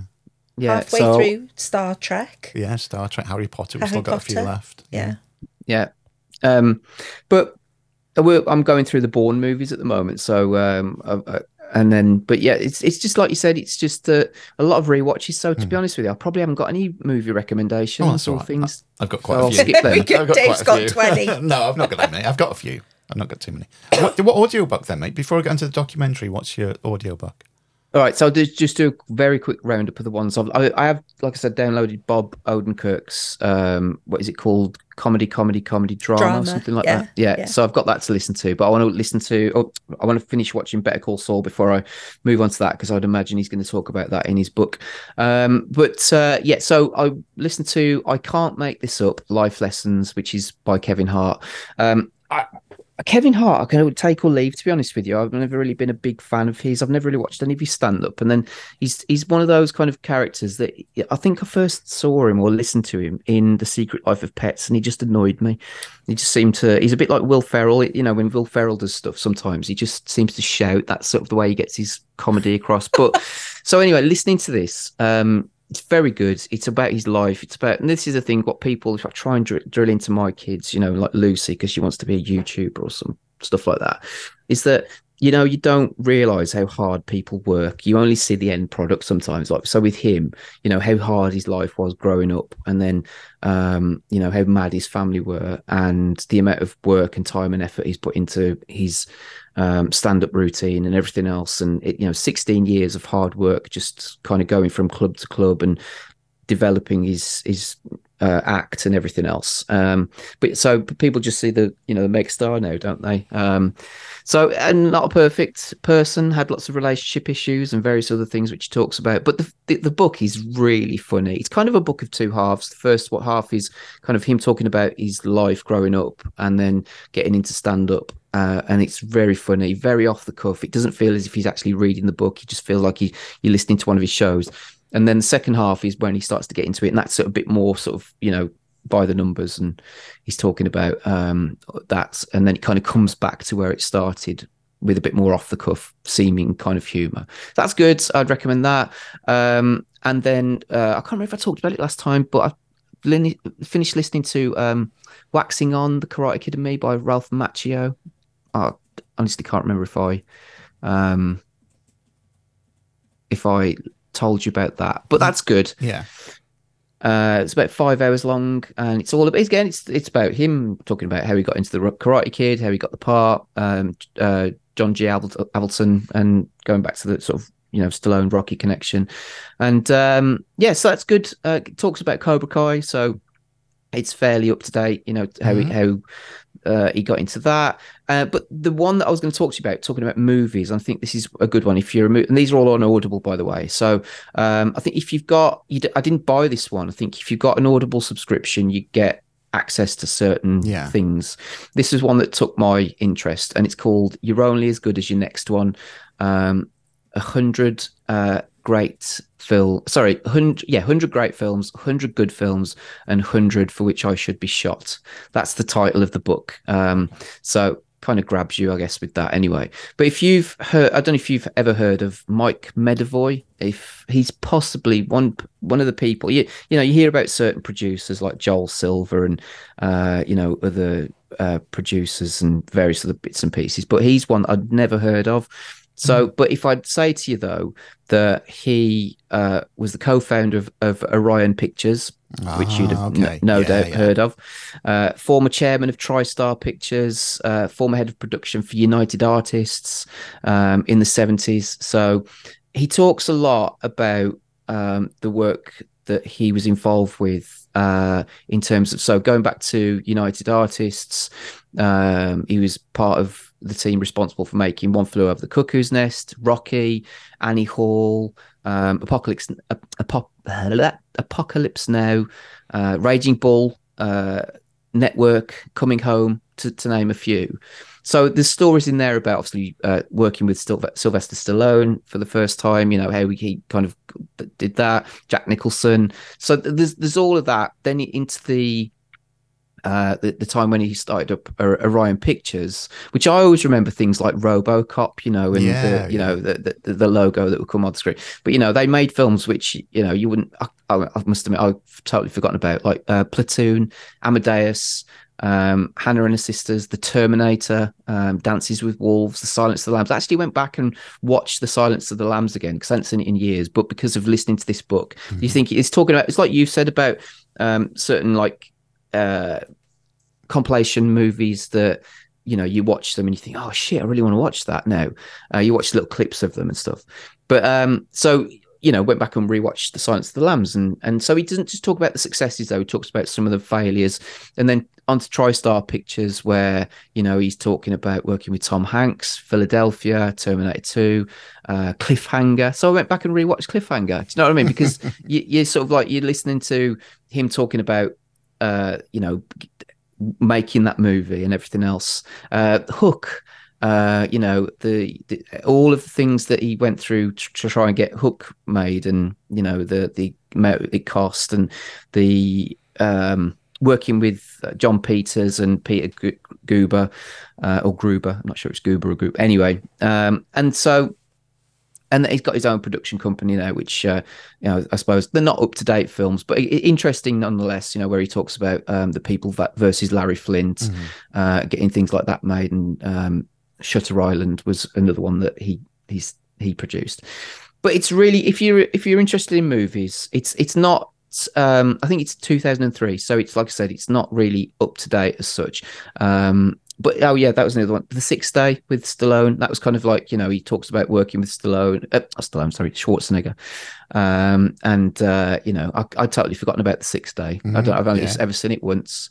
But yeah, making The Thin Red Line, and films like that. So if you're interested in films, it's a really good listen, because it goes through the 70s, 80s, and 90s of those. Like, I always remember like Orion and TriStar and United Artists and what it was, and then what it kind of became, because I think United Artists was mainly known for like making the Bond movies, but and then when he left, those, I mean, to name some of those films that I've mentioned, like Oscar-winning films like One Flew Over the Cuckoo's Nest, Rocky, Annie Hall, whatever, then that sort of like all kind of came to an end a little bit. They didn't have the same success.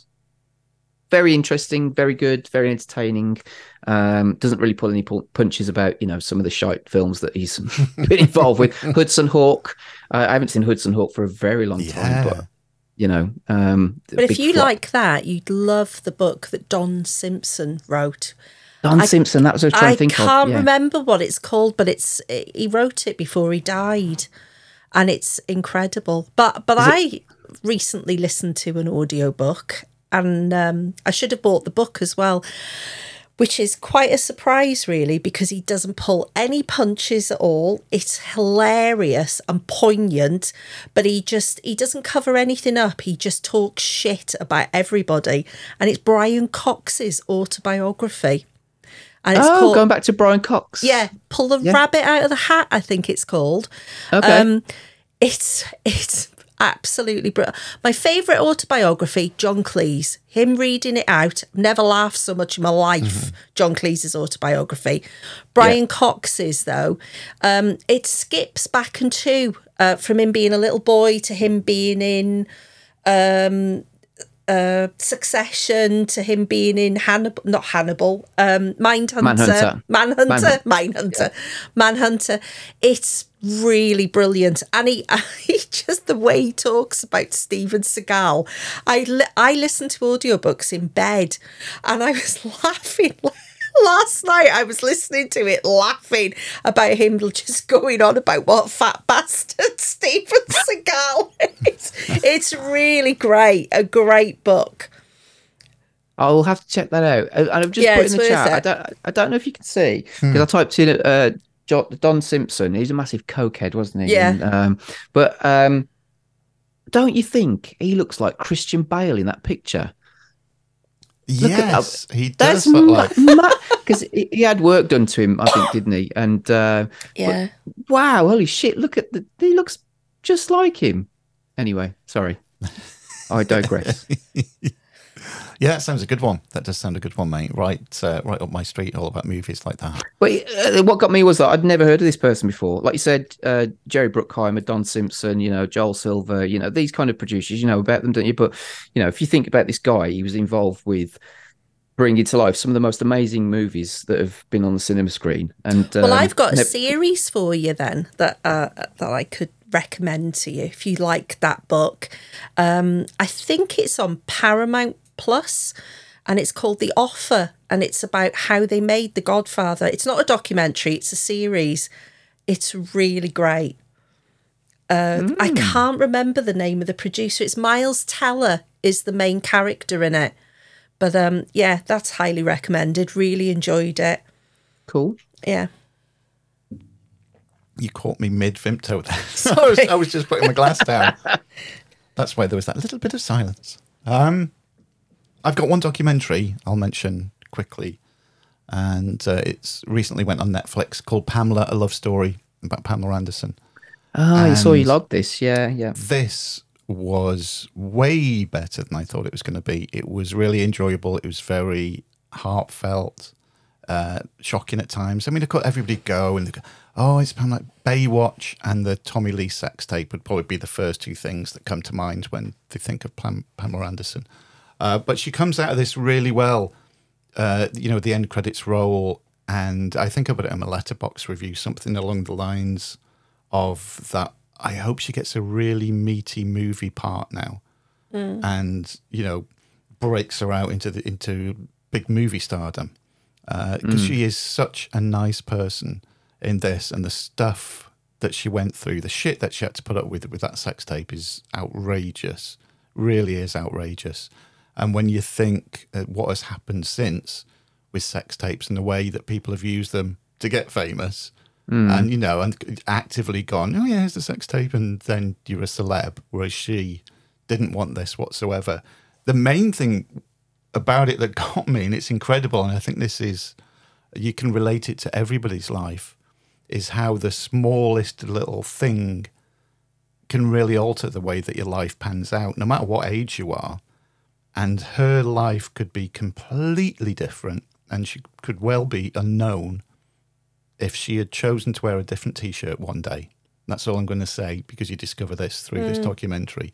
And it's incredible that one thing, she was there at home that day and she decided to put on this T-shirt, and that completely altered her life. She could have put on something different, and she could be working in, I don't know, a 7-Eleven or anything.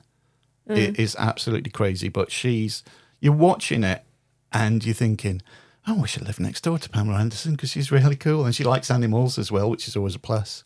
So, yeah, it far exceeded my expectations. She's quite rare as women go, Pamela Anderson. And also as well, this needs mentioning, that she decided, because she does a lot of stuff to camera, she didn't wear any makeup. She wanted just to see her as she is, not made up or anything. And the fact that she kept so many diaries over the years, anything she worked on, wherever she was, wherever in the world, she would write it down, and they go through some of the stuff. And these have been packed away for years, and loads of stuff had been videoed. And she hasn't seen these videos or read the diaries since they were filmed or she did the written word. So she's discovering bits of her life that she'd forgotten about as well, with you, the viewer, as you're watching it. And it's just the emotions that she shows are so genuine, and you sort of go along with her, and you're happy with her, and then you feel sad with her, and you feel angry with her, and it just takes you on this emotional roller coaster as you're watching through her life. And the way that it ends, because you're really rooting for her, and there's something, she gets involved with this project that we didn't know about. I mean, we're in Wales and she gets involved in this project that I'm not going to mention because, again, you want to discover it with the documentary. And it's one of those, yay, moments that she does it. And it's really good. Hence why, yeah, I want some movie producers to give us some really good roles, some serious roles, not just some fluff roles, serious roles and get her back in the movies again would be good. But highly recommended documentary. There's that TV show, Pam and Tommy. I don't know if you watched that. No. They do mention it during this. They do talk about it. It comes on as they're filming this documentary, right? And they talk about it. But yeah, she's been kicked down so many times, so I think she deserves lifting up and being a bit more widely known to people for, instead of Baywatch and the sex tape. Yeah. Mm-hmm. Cool. I've never seen the sex tape. I've never seen the sex tape. No, never seen it. Yeah, no. And she is a rare woman, actually, because she's a glamour model, isn't she? And she's really she was incredible looking when she was young, and she's still beautiful now. But she's one of those women that has had a really interesting past. But women really like her. Like, I really like Pamela Anderson and have a lot of time for her and would watch it. I don't look at her and think, oh, blonde bimbo, brainless. I always think, oh, yeah, I like Pamela Anderson. Yeah. Right, I'm going to fly through some movies now because I've got some that I highly recommend for everybody. I'm going to start with one. I'm presuming you've heard of this one, Chris, if you haven't watched it. The Banshees of Inisherin with Colin Farrell and Brendan Gleeson. Oh, I've seen that one advertised, actually. I haven't watched it yet, but I would like to because I enjoyed In Bruges, and I like Brendan Gleeson. I think he's a great actor. Yeah. If you enjoyed In Bruges, you'll love this. Same director. Yeah, same director. Even if you didn't, you'll enjoy that. You'll cry, mate. I'm calling you'll cry in this one. I'm saying this one. Definitely this one will get you. Yeah.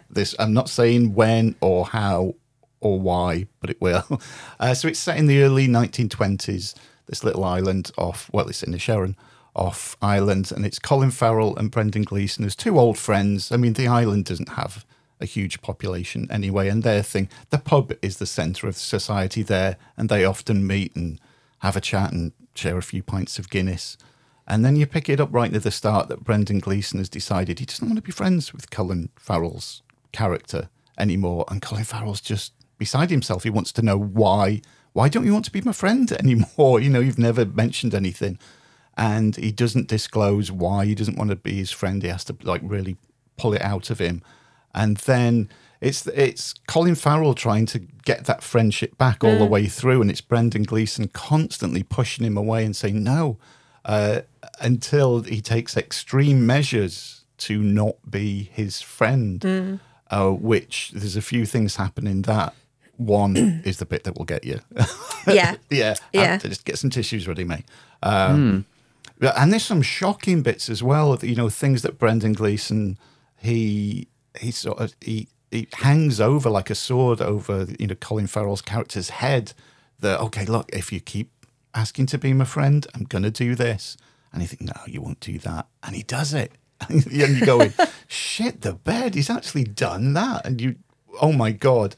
It's a really simple film, isn't it? Very simple very story. Simple. The locations are beautiful. The acting is sublime in it, and it will take you through every emotion that you've got. And it's one of those, it just envelops you. You're drawn into that world and into the characters with them. Isn't it up for Best Oscar I as think well? it is one of those Barry as well. Keogh up for Best Supporting Actor as well? Yeah, I think he is. So Barry Keogh's he's an amazing actor. He's only probably about 30. Really odd looking, but really powerful. Always plays these very quirky roles, doesn't he? He's in The Killing of a Sacred Deer as well. Is he in Dunkirk? No. Yes, he is in Dunkirk, isn't he? Yeah. It's a great film. It is, yeah. And it's on Disney Plus. Yeah, highly recommended. Also recommended is Men, written and directed by Alex Garland, and the IMDb blurb. I'm looking forward to you explaining this. Well, yeah. So that's why I'm going to the IMDb blurb to begin with. A young woman goes on a solo vacation to the English countryside following the death of her ex-husband. So you see flashbacks with her ex-husband, and their relationship is very strained. And he he says that he's going to commit suicide because she's going to leave him because he's abusive to her. But he says, if you leave me, I'm going to kill myself. And she goes, oh, all right, I'm going to leave you. Anyway, she goes to this cottage, isolated cottage in the countryside, very small little village close to it where she has to walk to. And the village is full. All the male characters in it are played by Rory Kinnear, who's really good. We do like him. And a lot of people have complained about this, that it's too on the nose, that it's saying all men are the same, all men are bastards. And that's the narrative of it. You know, you're reading, and it's too on the nose with that. It's so fucked up. I don't want to. That could be the box quote. It's so fucked up. Because it's like David Lynch and Robert Eggers got together. I mean, there's a scene in a pub. So it's Jessica Buckley who plays the character of Harper, who goes to the cottage, and she goes into this pub. And so there's the barman, there's a policeman comes in, there's the local at the bar, there's somebody else, and they're all played by Rory Kinnear. And even that alone, I found quite disturbing. And because he's such a good actor and he plays the characters so different, but it just had that vibe to see that everybody looks a little bit the same. Makes you feel very uncomfortable. It does. Doesn't it? And then she sees like this naked man following her, and you're thinking, what the hell's going on?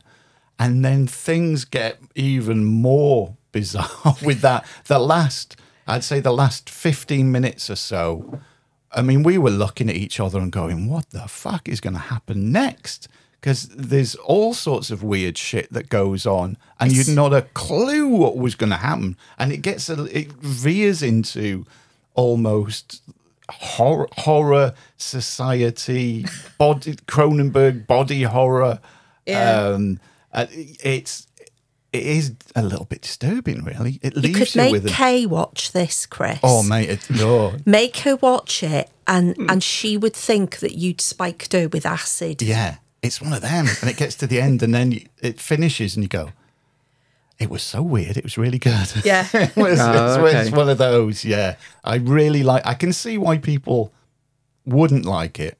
But I mean, you loved it as well, didn't you, Tina? Yeah, I did. I think it was a really good film. That's Men. Two films that go together, both of them written and directed by Ty West, who I've got to say, never really been a big fan of. Oh, God, no, The Innkeepers is shit. I found that terrible. Oh, yeah. yeah. So the first film that came out was called X, and the second film that came out was Pearl.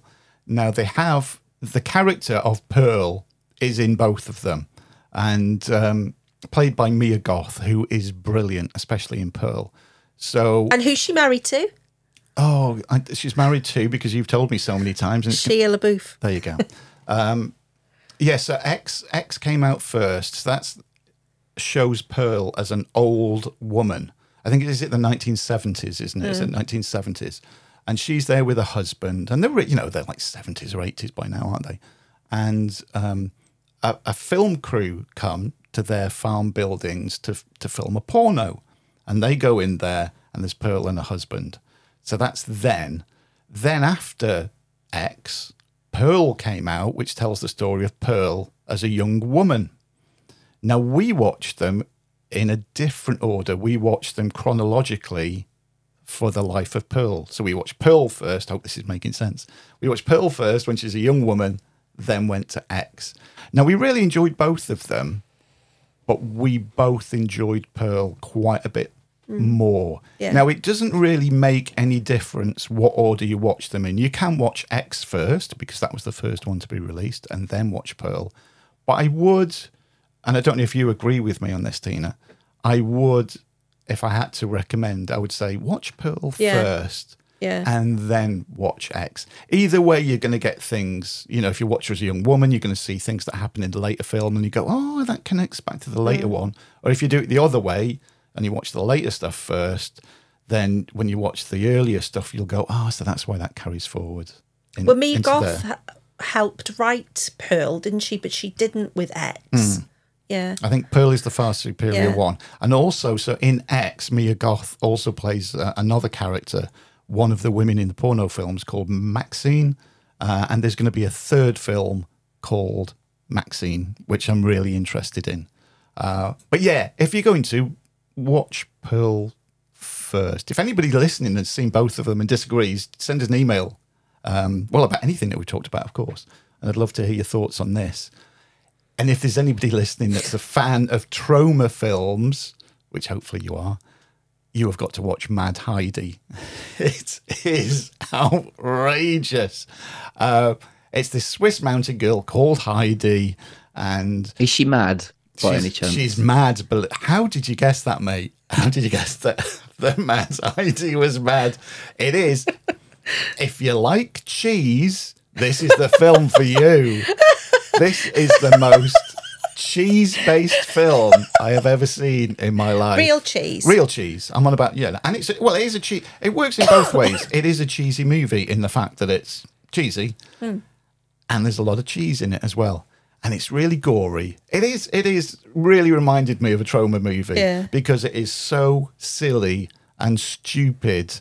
And you love it, mate, because it's got Casper Van Dien in it, who just chews up the scenery as the president of this Swiss mountain little town. Oh, it's so silly.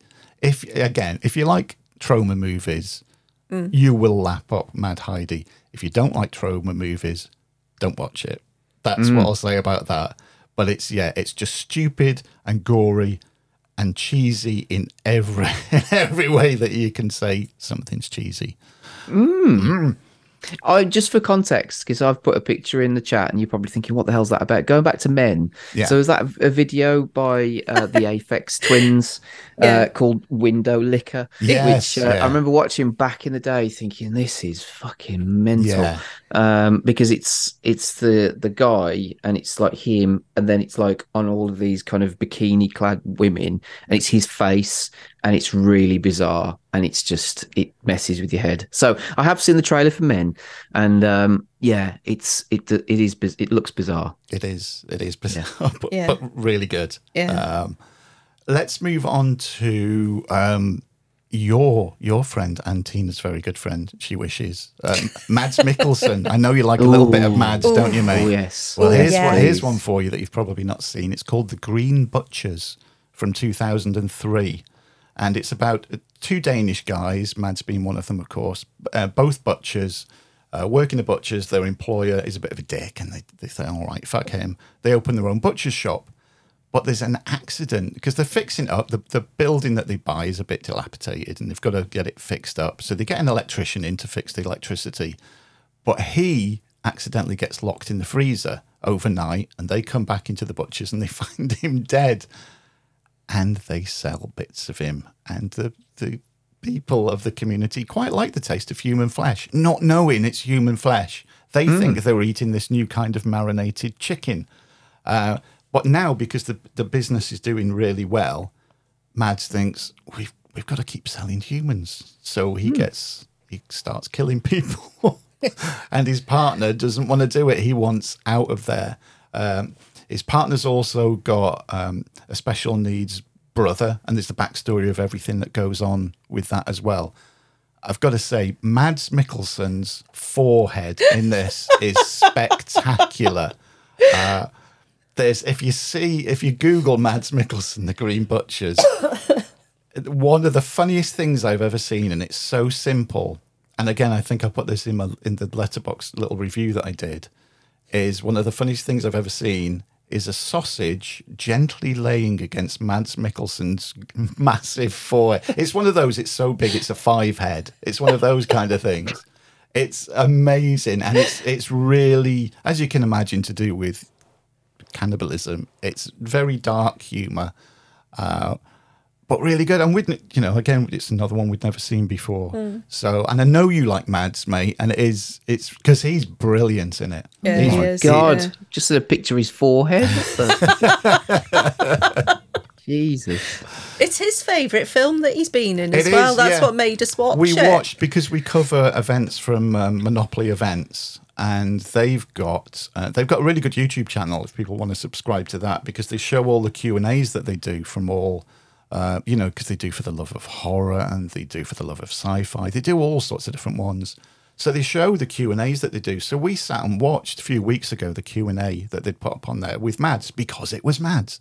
And he said, somebody asked him, one of the questions out of the audience was, what's the favourite film that you've been in? And he said, it's The Green Butchers. And we looked at each other and went, never heard of that. So we acquired it, as you can, in this digital age. And it's so good. It is good. Yeah, it is. It's really, really good. That's cool. Also really good is a film we watched just a few nights ago. It stars Udo Kier. He's, again, another actor, really love. And it's called Swan Song from 2021. Not to be mixed up with another movie, also called Swan Song from 2021. So yeah, this is Udo, who you see in a retirement home, your typical grumpy old guy, gay as well, and he's just living out the rest of his days smoking Moors, which looked a little bit familiar. They're like very long, thin cigars is what they look like. Apparently they're a popular smoke with women, which I never knew of, but this comes through in the movie. Anyway, a famous celebrity whose hair he used to do, played by Linda Evans of Dynasty fame, has died. So the lawyers or the people solicitors dealing with her death, she'd written that she wants Udo Kier's character to do her hair for the funeral so she looks good. So they come and they say, right, well, she's written this in a will and we'll give you $25,000 to cut her hair. And he tells them to fuck off because he's a grumpy git. And eventually he decides and he goes and do it. And he walks from the retirement home to this town where the funeral is. And it's his journey from the retirement home through to the town, the people that he meets, the things that he does. Udo is amazing in it. He's so amazing in it. And he goes to this gay bar where he used to do all the dancing all the time and used to love it. And it just so happens that the night that he gets there, it's the last night before it closes. So he's meeting people there, and there's some amazing scenes in it. We've got the IMDb page open in front of us now, and so it plays the trailer. There's a bit in that bar with the chandelier on his head. He looks spectacular. He goes to this sort of thrift shop because he comes out of the retirement home and he's just in joggers and a sweatshirt and, a pair of old trainers. And she remembers him because he used to do her hair, the woman that owns the thrift shop. And he remembers every detail about her, says her name and tells her stories. So she gives him clothes to wear. What an outfit. What an outfit that you see Udo in, this sort of, you're the colour person, is it? What green is it? Lime green. A lime green outfit with this hat. Oh, absolutely superb. And it's again. The good thing about it, though, is that even though it's like Udo Kier and he's a bit of an over-the-top actor, isn't he? He's very subtle in this. Yeah. And even though he plays an old queen, he's a believable old queen. Yeah. Isn't he? Oh, he's brilliant. You really take to him. Yeah. Even though when you first meet him, he's grumpy. But sometimes that endears you to people anyway, when it's all grumpy characters. But it's, his journey through... and there's a really good ending to it as well. So Swan Song's recommended. 2 more to go. Falling, written and directed by Viggo Mortensen. Viggo. It's so Viggo is a gay guy married to his partner. They've got a daughter. His dad is played by Lance Henriksen. Oh, what a voice. Oh, what a voice. What a voice. And what an actor. And so good to see him in a proper, serious film rather than some, low budget thing that, is just taken to... Some shit where he's set on it. It's like an old abandoned ship that's a rip-off of the thing that you made me watch. Yeah, sorry. Well, this will swill that bad taste out of your mouth, mate, because Lance is... absolutely superb in this and shows his acting chops. It was really good to watch him in this. It's a difficult watch, I think. It is a very difficult watch because Lance has started with dementia, and you see it keeps going into flashbacks. So it's present day, and then you see Lance's character and Viggo's character, obviously as father and son when they were a lot younger. And it's a very strange relationship where the father has got such a bad temper and really puts his son through some shit and continues to do it even more as an old man, and hates the fact that his son is gay, just hates everything in general, and says that some of the most vile things to not only his son but like his grandkids and all sorts of people. He's just not a nice guy. But then there's little flashes where you think, oh, he's all right now, and then he'll be a complete dick again. So it is a really tough watch, but it's a gripping watch. Yeah, it is. It is, yeah. And that's another one that's highly recommended. If nothing more, I mean, because Viggo Mortensen is great anyway, but if nothing more, just to see Lance Henriksen being able to flex his acting chops in a proper, really good film, like say, rather than some, low budget piece of trash that he's been in far too many of. He deserves to be in a lot more really good films. So yeah, Falling is a good one. He's too busy making plates. Yeah, apparently you said he's really big into pottery, isn't he? Yeah. Is he? Yeah, he makes pottery and sells it on Facebook, and it's beautiful as well. Big plates that he decorates. They're gorgeous. I'm going to finish with a rewatch. Don't normally come up with rewatches. It's always like first time watch stuff that's really interested me and I want to recommend to everybody. I have got to say though, I hadn't seen this in a long time. I rewatched Black Dynamite a few weeks ago. Now, Monty Python and the Holy Grail will always be my favourite comedy film ever, closely followed by Monty Python and the Life of Brian. I watched those at the cinema when they were released. What about Blazing Saddles? No, and Young Frankenstein? No, always be those two. It's always going to be Holy Grail, Life of Brian. All-time favourite comedies. As we get into the 21st century, since we were in 2023 now, so for 23 years, Step Brothers has always been my favourite comedy of this millennium. And then I rewatched Black Dynamite, which I hadn't seen for a long time. Oh my God, it was even better than I remembered it. I remembered it being really good, but I can't remember the last time I laughed so much, so constantly. This has overtaken Step Brothers now as my favourite comedy of the 21st century. And if you haven't seen it before, it's incredible. It's a riff on all the blaxploitation films of the 1970s. And it stars Michael Jai White as the titular Black Dynamite, who is he's an action hero. Everybody loves him. And he's a lover man too. And they hit, anybody you don't even need to be familiar with blaxploitation movies to find it funny. If you are familiar, you'll get some more of the beats as well and pick up on some more of the humour. But even if you're not, it just rips the piss out of everything. There wasn't, and with no exaggeration, I bet there wasn't, if I say 5 minutes, maybe that's too long, where I didn't go without really laughing out loud. It was constant belly laugh after belly laugh. So, yeah, Black Dynamite. Again, if you haven't seen it, you're really lucky because you're really for a great treat with it. Yeah, I saw that you'd logged that and you gave it a really good rating. And so I haven't seen it, but I will check it out. Oh, yeah. It reminds me of what you've just said there about I'm Going to Get You, Sucker, which I remember watching many years ago, yeah. which is sort of like a riff on all of those, which... This far outstrips that, mate. I'm sure. If you want a good laugh, and it's only 84 minutes as well. It's one of those doesn't outstay its welcome. It's in and out, and you will just laugh so much.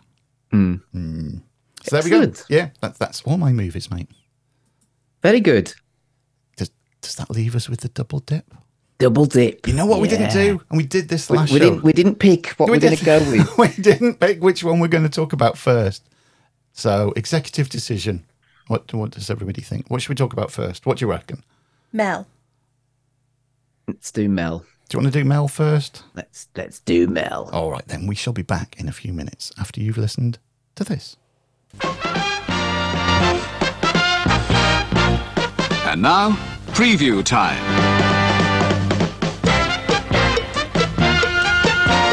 When it comes to entertainment, you can't beat a good film. So let's take a look at what's coming your way. All right, people. Settle in, relax. give me a call. This is On the Line. Are you ready? I'm always ready. We're expecting your calls. Talk to Elvis live on air and tell him about all of your issues and problems. If it isn't the greatest radio host. Okay, we got Gary on the line. What say you, Gary?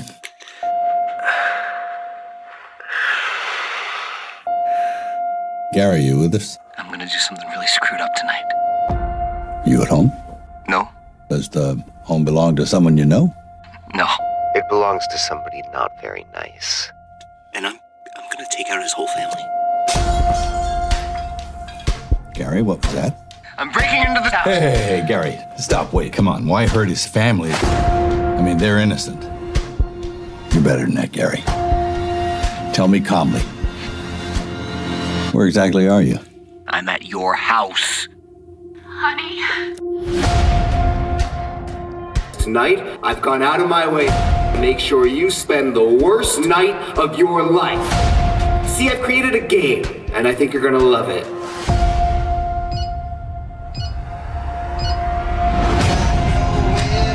This can still end well. But I don't want it to end well. I don't want to die here. Well, if we don't want to die, we gotta fight. Well, that won't be easy. Now I want you to jump. So how about you tell us the truth? We're all listening. Show yourself, you slippery son of a...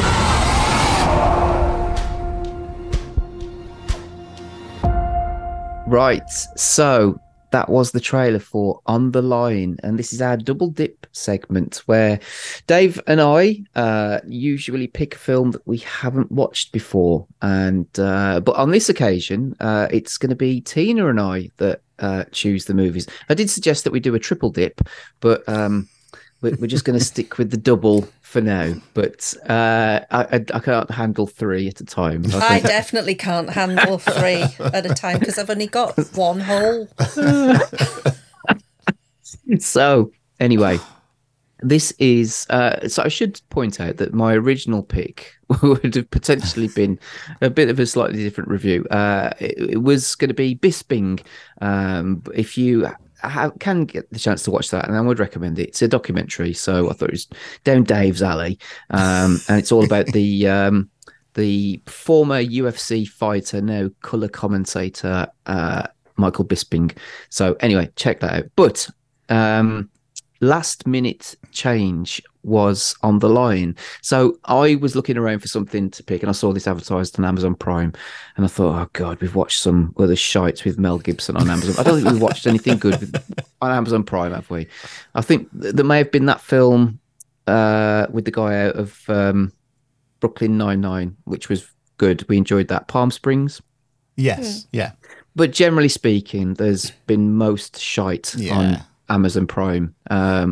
So I wasn't expecting much for this, but I thought, fuck it, why not? It's got Mel Gibson in it. Anyway, so quick synopsis of this. A host takes a call where an unknown person threatens to kill the showman's entire family on air.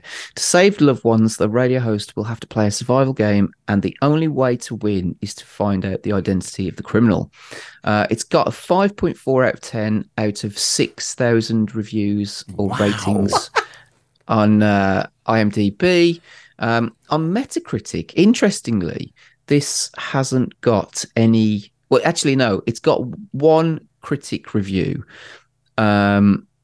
which is Movie Nation, Roger Moore. I'm assuming it's not that Roger Moore. And he gave it 25 and said, it's a movie that demands we tune out long before it tries to explain away its shortcomings, which doesn't really tell you much, but he basically thought it was shit. So, yeah, there's not much else to say about it, really. It's on Amazon Prime. Over to you. What did you think of it then? Well, I think, I mean, we keep saying Letterboxd a lot during these shows, and the Decade of Decadence. And again, if nobody knows what it is, please, and you can. There's different versions. You can get a free version, obviously, or you can give them a few quid and get Pro, or you can pay a little bit extra and get Patreon version. but you use it to log the films that you watch and give them a rating. And I've discovered lots of new films from it as well. And I'm pretty sure that the three of us, I know you rated it a 1 out of 5. I rated it a 1 out of 5. I think you maybe give it 0 out of 5, didn't you, Tim?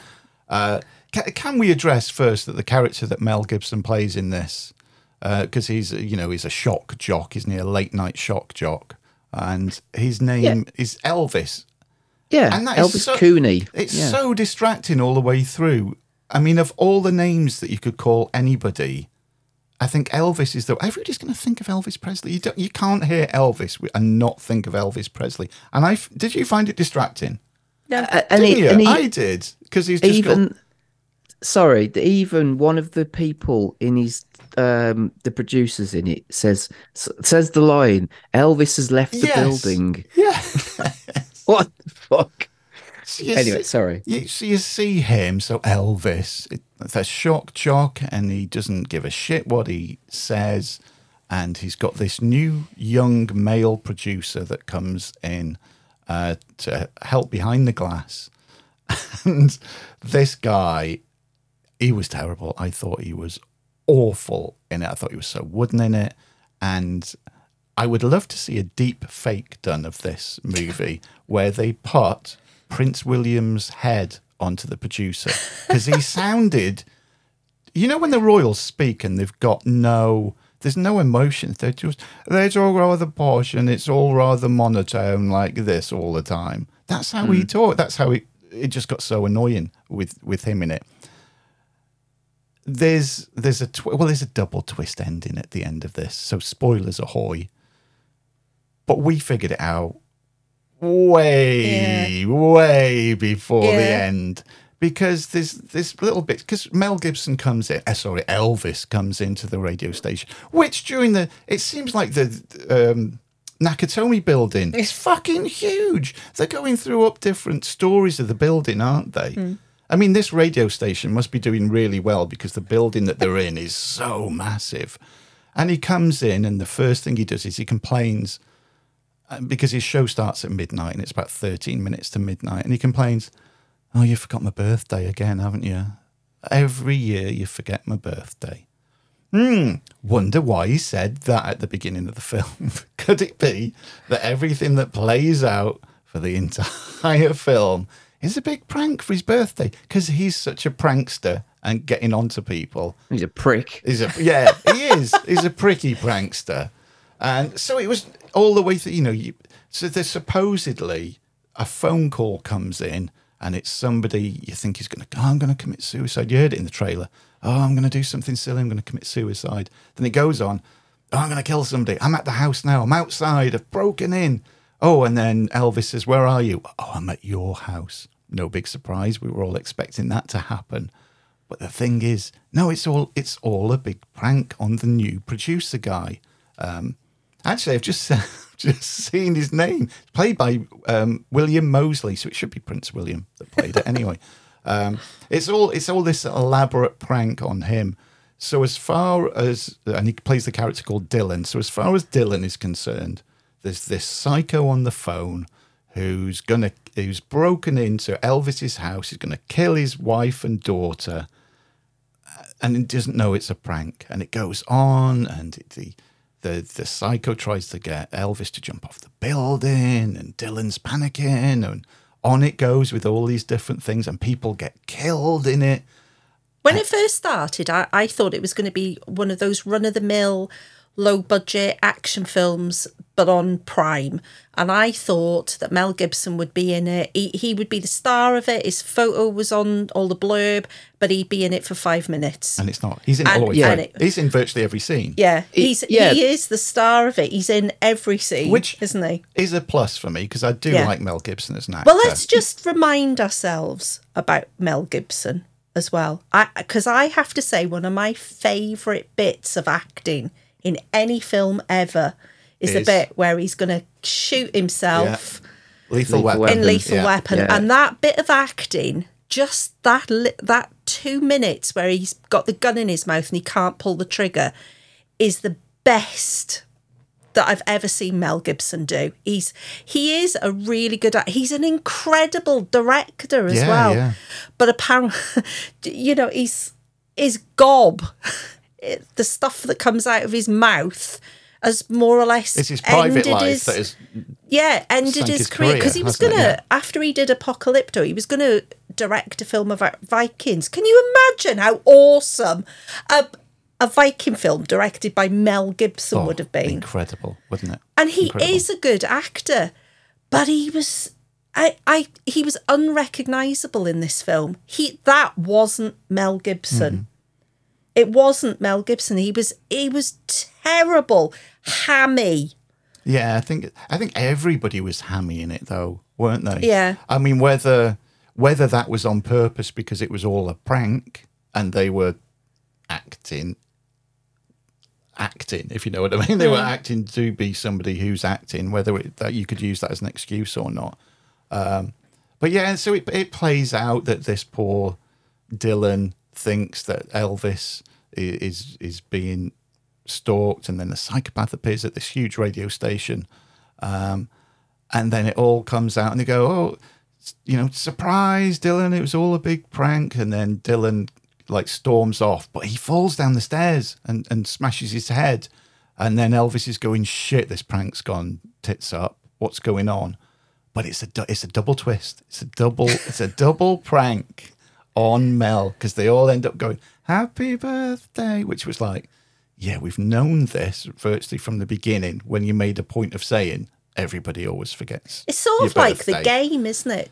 But nowhere near as good. And then there's another film called Talk Radio. Yes, I thought about that. It's an amazing film, so forget Oliver about Oliver Stone directed that, isn't he? Yeah, it's a great film. Yeah. So it was the fact that the acting was shit. The story was so predictable. Even twice at the end, you're supposed to be going, oh my God. Well, you guessed it 20 minutes in. Yeah. You told me the whole plot. I said what was going to happen. 20 minutes in, he told me exactly. And then it would be a double twist, and it's his birthday. Yeah, and it was that. And it was like, oh. Did you like it, Chris?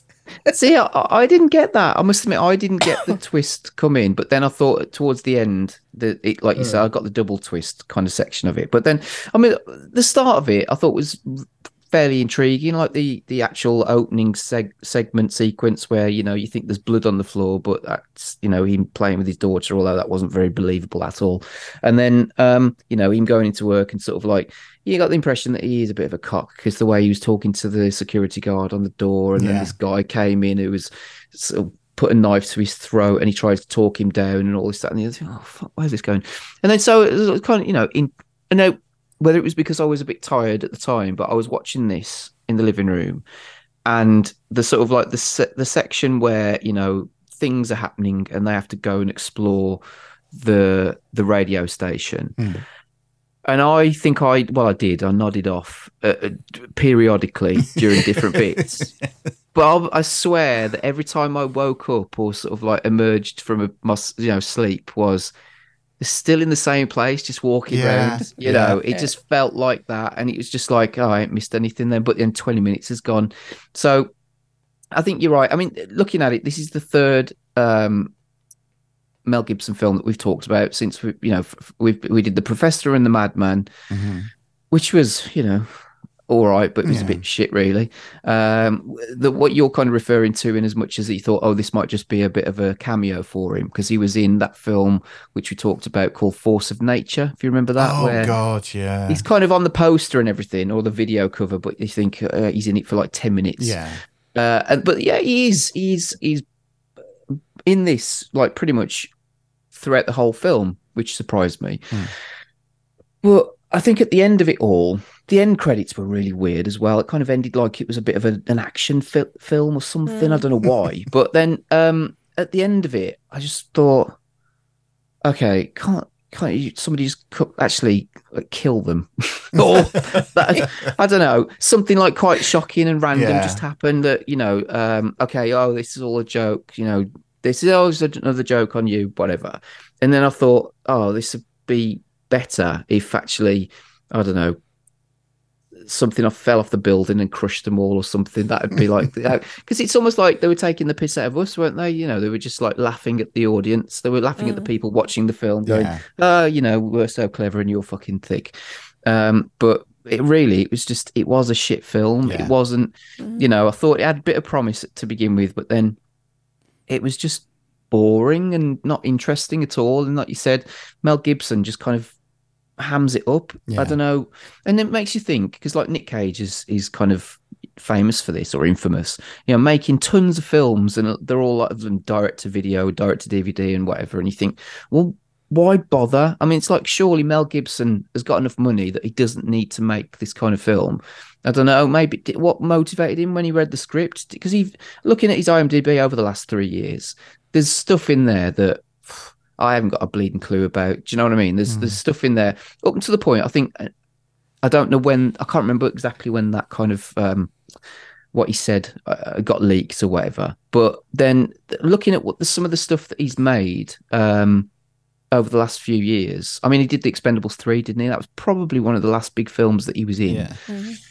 But it's like a bit of a decline. You see a sort of this decline of his career, and it's thinking, when was the actual last good film, or, you know, that he was in? I don't know. The Beaver probably was the last one that was really good. When was that? Jodie Foster directed it. Yeah. Oh, The Beaver. I thought you said Fever. Sorry. Beaver. He was in Bloodfather as well, which looked intriguing. That was all right. I quite enjoyed it. But yeah, and then looking at it, he's just, I think, well, I wasn't a big fan of. I mean, we were full enough. We were talking about M. Night Shyamalan because we talked about The Happening for our Spotlight movie reflection show. Oh, I'm looking forward to listening to what you two have got to say about that. Gee. But if you think, like, Signs was 2002, I mean, like, you know, 21 years ago, it's mad. And then stuff like, you know, I said The Beaver was 2011, which I've not seen, but that was a big flop, wasn't it, at the time? But anyway, so yeah, I don't know if Mel Gibson's sort of like at that point where he's just like, I think, because you mentioned Nick Cage, and I know Nick Cage really loves doing indie films. Yeah. And he likes really, you know, from indie films to blockbusters. But the difference between Cage and Gibson is Nick Cage is still being offered big films if he wants to do them. Yeah. Whereas Mel Gibson has sort of been blackballed, and he's not got much choice apart from to accept what he's been given, is the way that I look at it at the moment. Yeah, I suppose it's a bit like, I mean, the circumstances around Bruce Willis are different, I suppose, with everything that's come out. But then there was a period where Bruce Willis was just making tons and tons of films that nobody was probably going to watch, you know. And it's come out, wasn't he? He just was trying to make as much money as he could, wasn't he? Because before he knew he couldn't act anymore, which is pretty sad, really. But in terms of the movie, like you said, it made me, because I always sometimes think if I'm watching a crap film, it makes me think of, well, what would I prefer to be watching, which is similar. And so I did think about Talk Radio, and I haven't watched that for a while, but that's Eric, I don't know how you pronounce his surname, but Bogdanovich, is it? Bogdanovich, is it? Or Bogosian or whatever, anyway. I can't, Like you said, it's kind of almost like it's set in one room, isn't it? And it's quite, you know, claustrophobic and tight and everything. But then it also made me think of the TV show The Midnight Caller with God, what was his name? Gary Cole, which I enjoyed watching when I was younger. But looking at the director who made this, I'm going to butcher his name, but whatever, he made a shit film. Romuald Bollinger. Sounds like something, cheese and wine mixed together.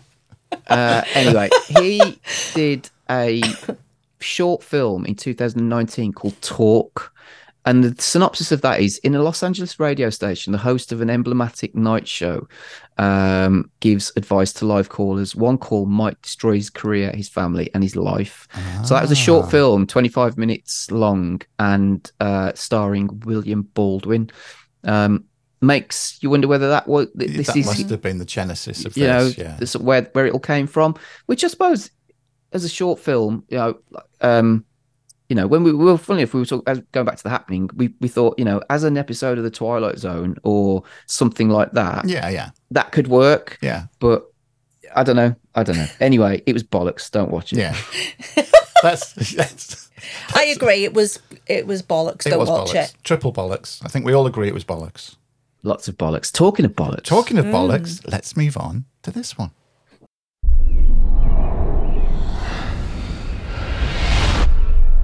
I, Constance Reed, take you, Clifford Chatterley. Eyes bright at the break of dawn, turning where they don't belong. Welcome to Rugby, Lady Chatterley. Take me to a place I've never been. I'm not really a part of this world. Want me in a way I've never seen. But life is what we make of it. Let me be a woman. Lady Chatterley, Sorry, I didn't mean to intrude. do you want to come in? To the field, shades of green. Ever to have visited the estate? Carried by winds, two hearts bloom, a million. Connie's exhausted. Who do you think's taking care of her while she's taking care of you? I don't think I realised how lonely I've been till now.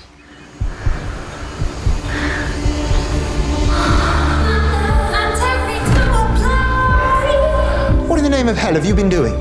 You understand how badly this could end. Imagine how lowered you'd feel as your husband's gamekeeper. You afraid? I am, yeah. Such tenderness. I didn't say you were gentle. I've had enough of gentlemen. I, Connie. I, Oliver. Take you, Oliver. Confusing sex with love. There's nothing like that! Yes, it is. Strength. I've given you everything. It's not enough. Ecstasy. It's amazing, isn't it? How someone can get so into your blood. Let me be a woman. There you go. So that was the trailer for Lady Chatterley's Lover, which is on Netflix. And it stars Emma Corrin, Jack O'Connell, Jolie Richardson, I suppose the more well-known actors in it. It's the synopsis is: an unhappily married aristocrat begins a torrid affair with the gamekeeper on her husband's country estate. Based on the book by D.H. Lawrence, one of the many adaptations of Lady Chatterley's Lover. Well, I started looking into it because I've never seen any of the adaptations of Lady Chatterley's Lover. There's tons of them. There's so many different versions, and so just looking at them, because there's that one with Sean Bean, and Jolie Richardson. There you go. Yeah. And then so there's others though, such as Lady Chatterley versus Fanny Hill. Lady Chatterley in Tokyo, Lady Chatterley's Ghost, alternatively known as Lady Chatterley's Daughter, Lady Chatterley's Passions, The Loves of Lady Chatterley, Lady Chatterley's Passions 2, Julie's Secret, Who's Afraid of Lady Chatterley, Lady Chatterley in Japan, there's one here called, I don't know if this is a piss take, Lady Chatterjee, I don't know what that is, Lady Chatterley 2. So yeah, there's Lady Chatterley. Some of these have been, or maybe one or two have starred Sylvia Christel as well. Okay, that makes sense. Yeah, famous for Emmanuel. Anyway, this has got a 6.6 out of 10 out of 16,000 ratings on IMDb. Metacritic's got 67 score with 18 positive, 8 mixed, and no negative. Just take a couple here. So I'll go with Peter Bradshaw from The Guardian. Love and sex, two things taken so casually for granted in so many different kinds of story. Here becomes totemic articles of faith. Lady Chatterley still has the power to move. So that's one of the positive ones. And one of the more middling ones will go with the Empire magazine. Caitlin Quinlan, a sweepingly romantic take on the D.H. Lawrence classic that, while not offering anything revolutionary to the period drama genre, is a satisfying and engaging watch.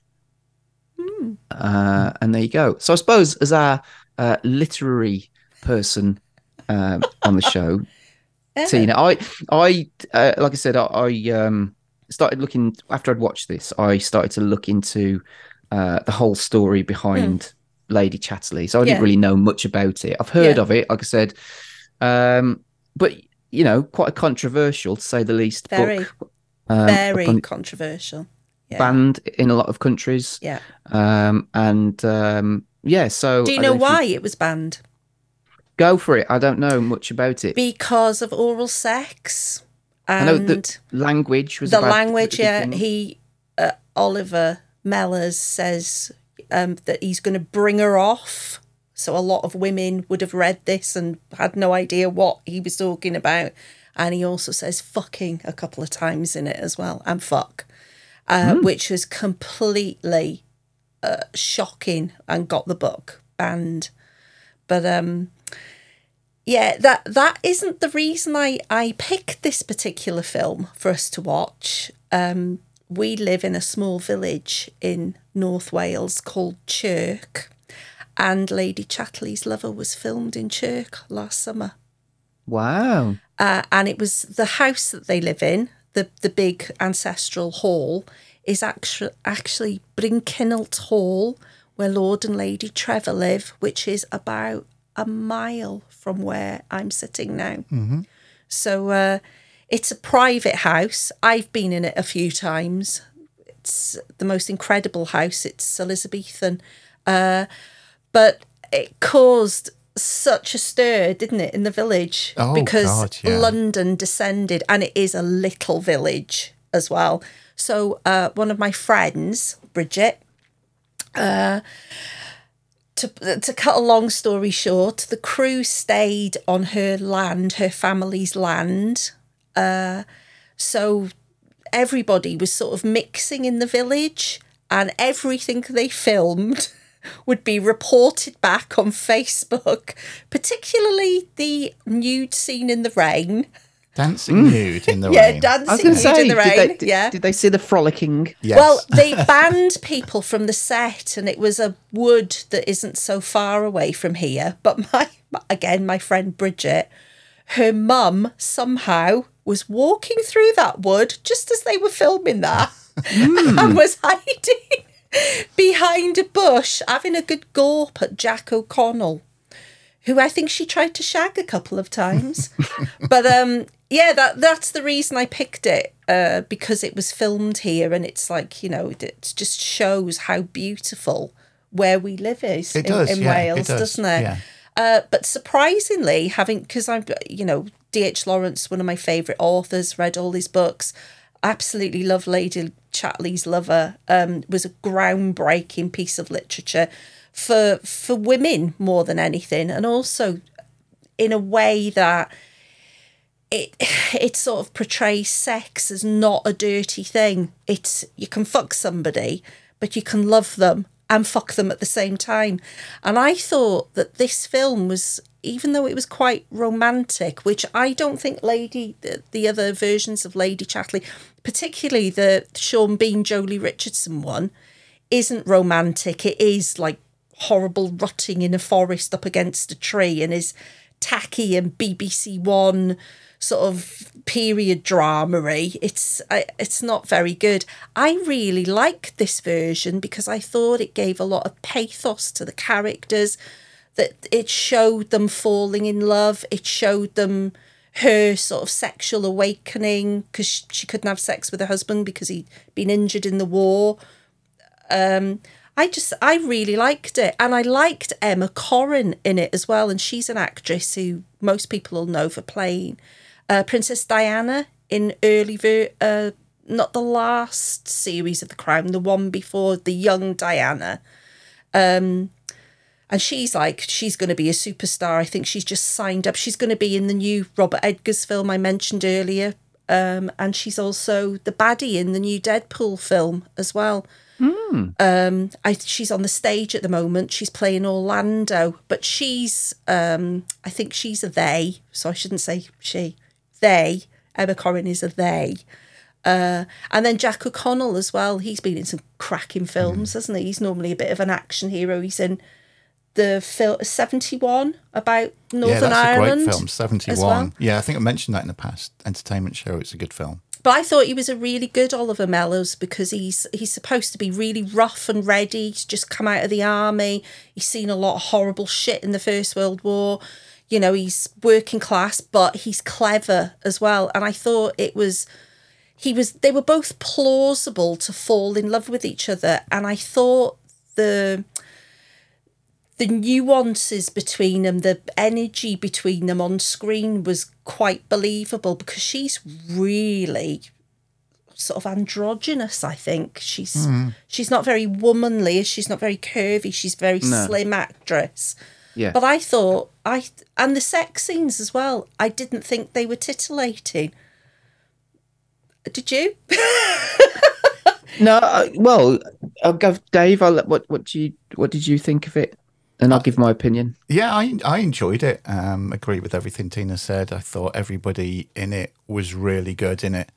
And it did, like Tina said, it did. It is a love story and it shows the way that they do fall in love. I thought Matthew Duckett as Clifford Chatterley was really good. And you could see why Connie is eventually pushed away from him because he's a bit of a twat, really, isn't he? And he really does that.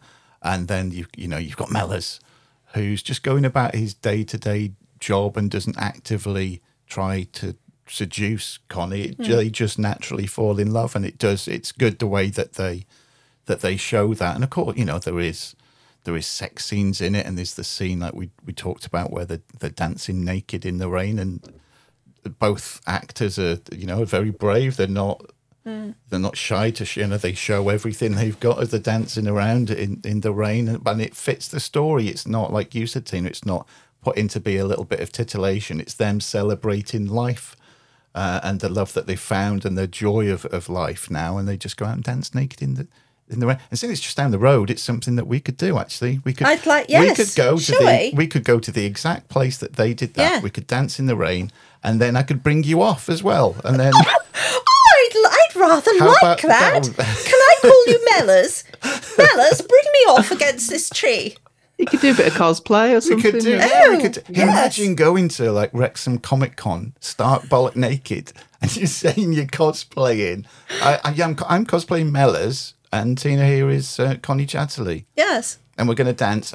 The reason I'm holding a watering can above my head and water's going down is we're recreating the scene from the film. We could do that.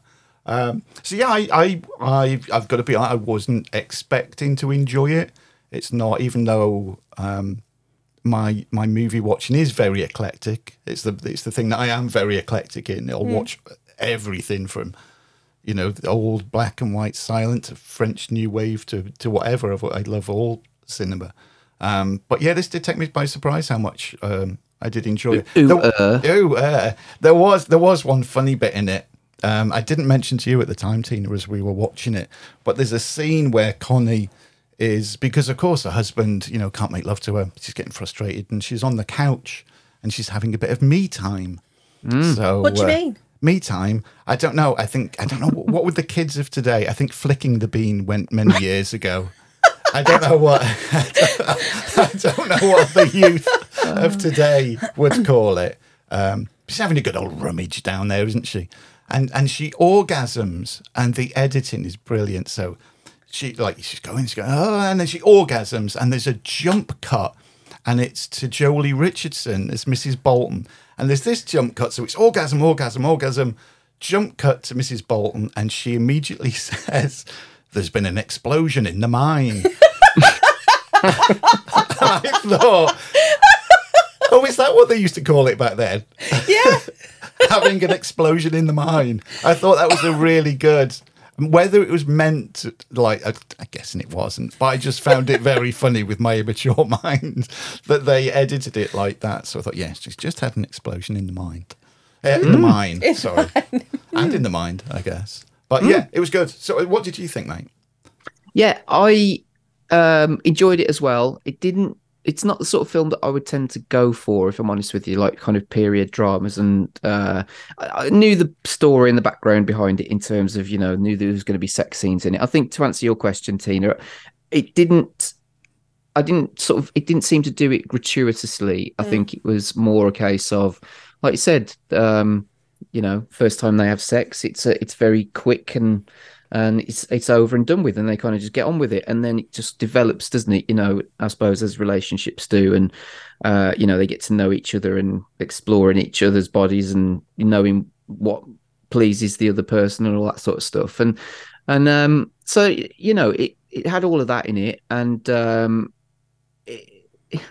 it didn't blow me away in terms of I didn't think it was a great film. Like, I would watch it again, but I did enjoy it for what it was, and because I haven't seen an adaptation of Lady Chatterley, I enjoyed. I'm glad that I've kind of ticked that off a list now, if you know what I mean. And I don't know, I can't compare it to any of the other versions, but for the one version I have seen of it, the one thing that I did make a note of, and I was looking at my phone, I wasn't being rude, but obviously people can't see that when I was listening to it, but I made a note that, like, say, sports movies, like we've mentioned Rocky a bit already, but like Rocky and those kind of sports movies, like midway through they'll have a training montage. Well, this had a shagging montage where there's sort of like, there's no dialogue, there's just bits of there's music and the score, and then there's scenes of them shagging and things like that, and but yeah, and then I quite liked, because I didn't know this was a thing or not, I'm assuming it was, but Clifford's is, I suppose, very early version of a Motability scooter. Yeah, which I'd never knew that one of those things existed. So he's, like you said, he can't walk. He's lost the use of his legs, and so he's in a wheelchair for most of it. But then, and that was the other thing. There's a bit where she's out, and there's a storm, and it's thunder and lightning or raining very heavily, and they're panicking, and he's pacing up and down in his wheelchair, which I thought was just fucking sit still. Yeah, but anyway, there's been a lot of criticism about his the portrayal of his character in this, because I do some work with Disability Arts Cymru, because I'm an artist, and quite a few people who are a member of that think it's really shit, because it's basically, they think it's saying that if you're disabled you can't have a normal relationship, and they're emphasizing that you can't have sex, that there isn't more than one way to have sex, and that it, they shouldn't have made it, or they should have made him able-bodied, or it's giving a really negative view of disability. But then, that's the way that D.H. Lawrence wrote it as well. Yeah. But what you said about it being a romantic film, I've got to be absolutely honest. The only reason I picked this film is because it was filmed in Chirk. And if I hadn't have picked it, I probably would never have watched it. Even though I like Jack O'Connell, and it's, but I would have gone, seen Lady Chatterley's, rather read the book again. Yeah, so I wouldn't have watched it, because I don't really do romantic. Yeah. So, I mean, I enjoyed it, but yeah. So he's got like a little kind of, it's like a motorbike almost, but it's it's typical. he you sits just on go it. on about the motorbike. Yeah, it's a trike. Isn't it? It's a little trike, but then because that's the other thing as well, is that Mellors says, because he offers to push it up the hill because he can't get up this hill, and then he's coughing and stuff because dodgy lungs from the war. I thought, and that didn't stop you running round and shagging, and you weren't coughing your guts at them, were you?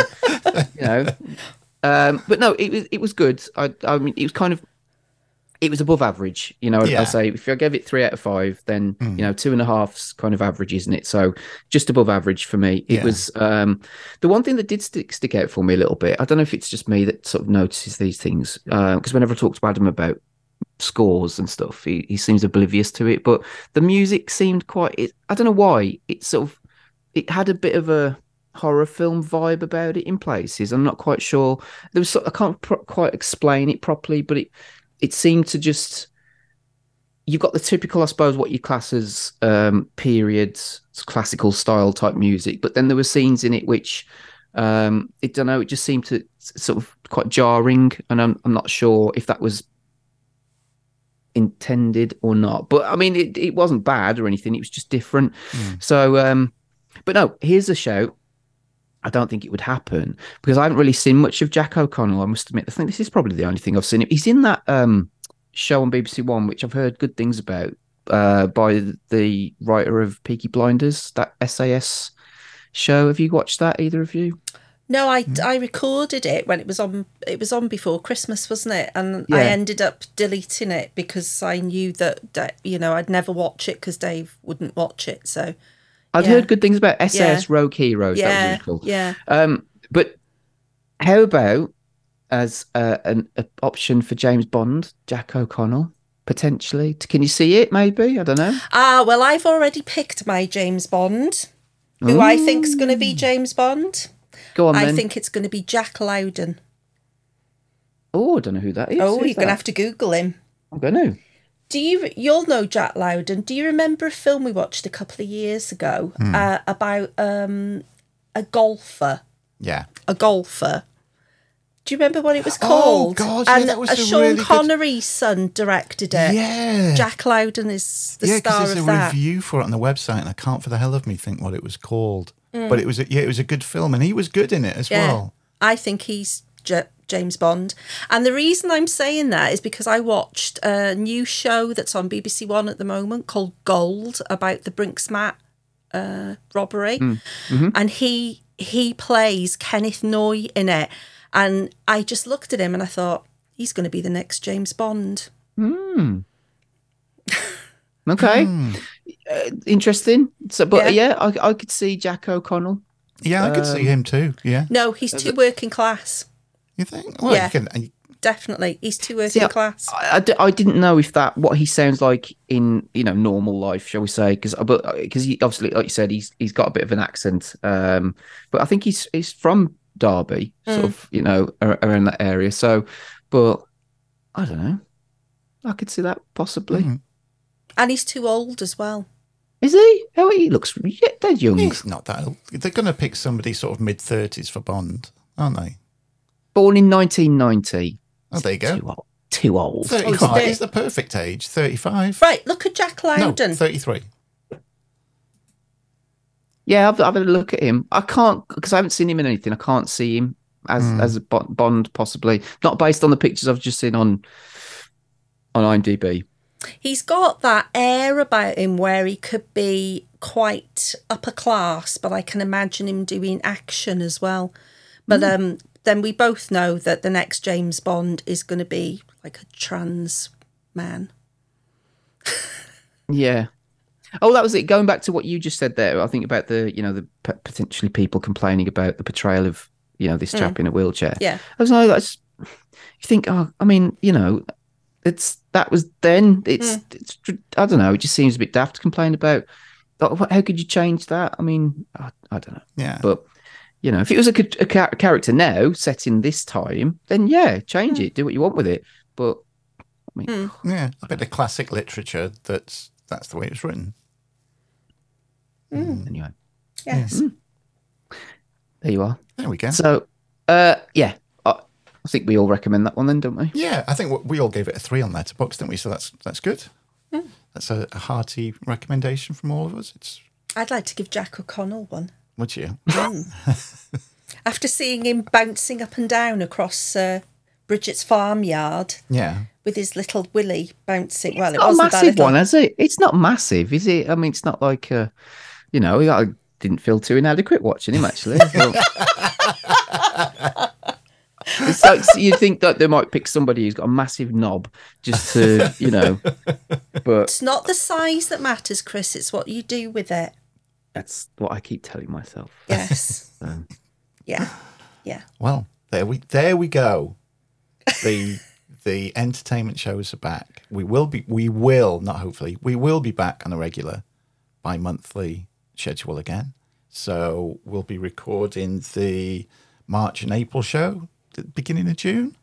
Also, because Tina's back on the mic again now, we will get back recording, me and Tina recording the review roundup shows. We'll be back where we pick our favourite ones from the review stuff, and sit down if you're a regular listener, because the SOS shows are going to come back. Oof. Those shows where we get a little Tina's bit... face tells a different picture. Where we get a little bit squiffy.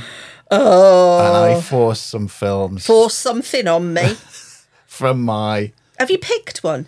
Yeah. Oh, yeah, there's one. There's Go on, one. then. Tell me what it is now. It's... Oh, my God. It's the... I can tell you who's in it.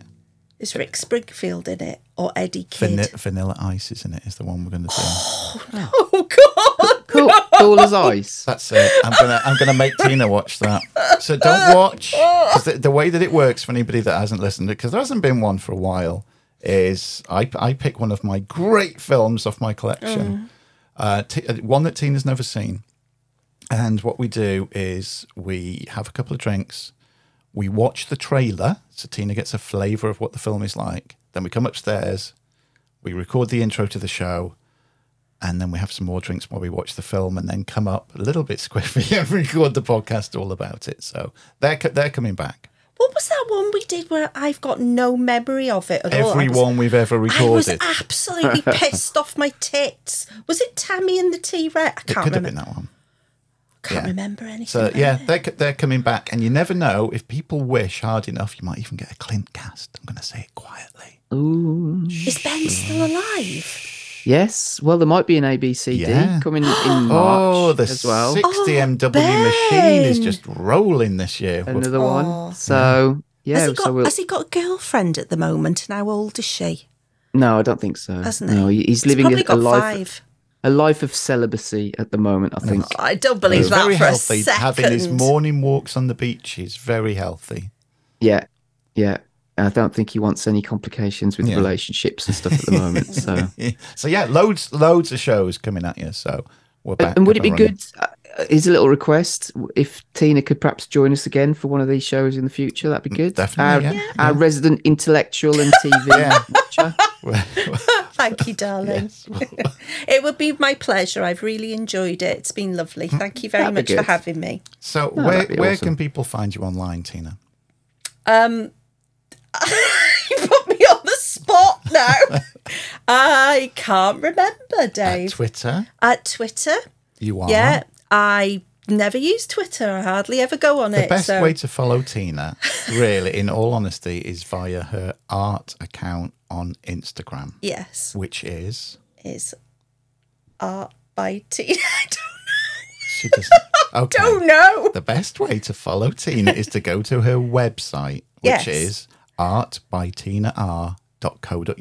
Yes. Links to all of her social media are on there. So go to her website, bookmark it. I think I'm Art by Tina R on Instagram as well. And then links to everything is on there. So artbytinar.co.uk is where you should go to. Chris, you can remember where you are online, can't you? I can, but similarly to Tina, I deleted Twitter from my phone earlier on this year. I made a sort of a bit of a, I don't know, resolution or whatever. I'm not going to watch, listen, or read any news because it's so fucking depressing. So I've deleted Twitter because, you know, I only really ever used it to retweet stuff for the podcast anyway, but you know, you inadvertently look at something and it'll pop up, you know, World War III, some shit like that, and you'll think, "Fuck me, I can't do this anymore." So no, I am on Twitter still, and whenever I'm on my computer, which is usually when I record a podcast, I will have a quick look, but that's when you'll catch me. So it's at Dastardly Jabby.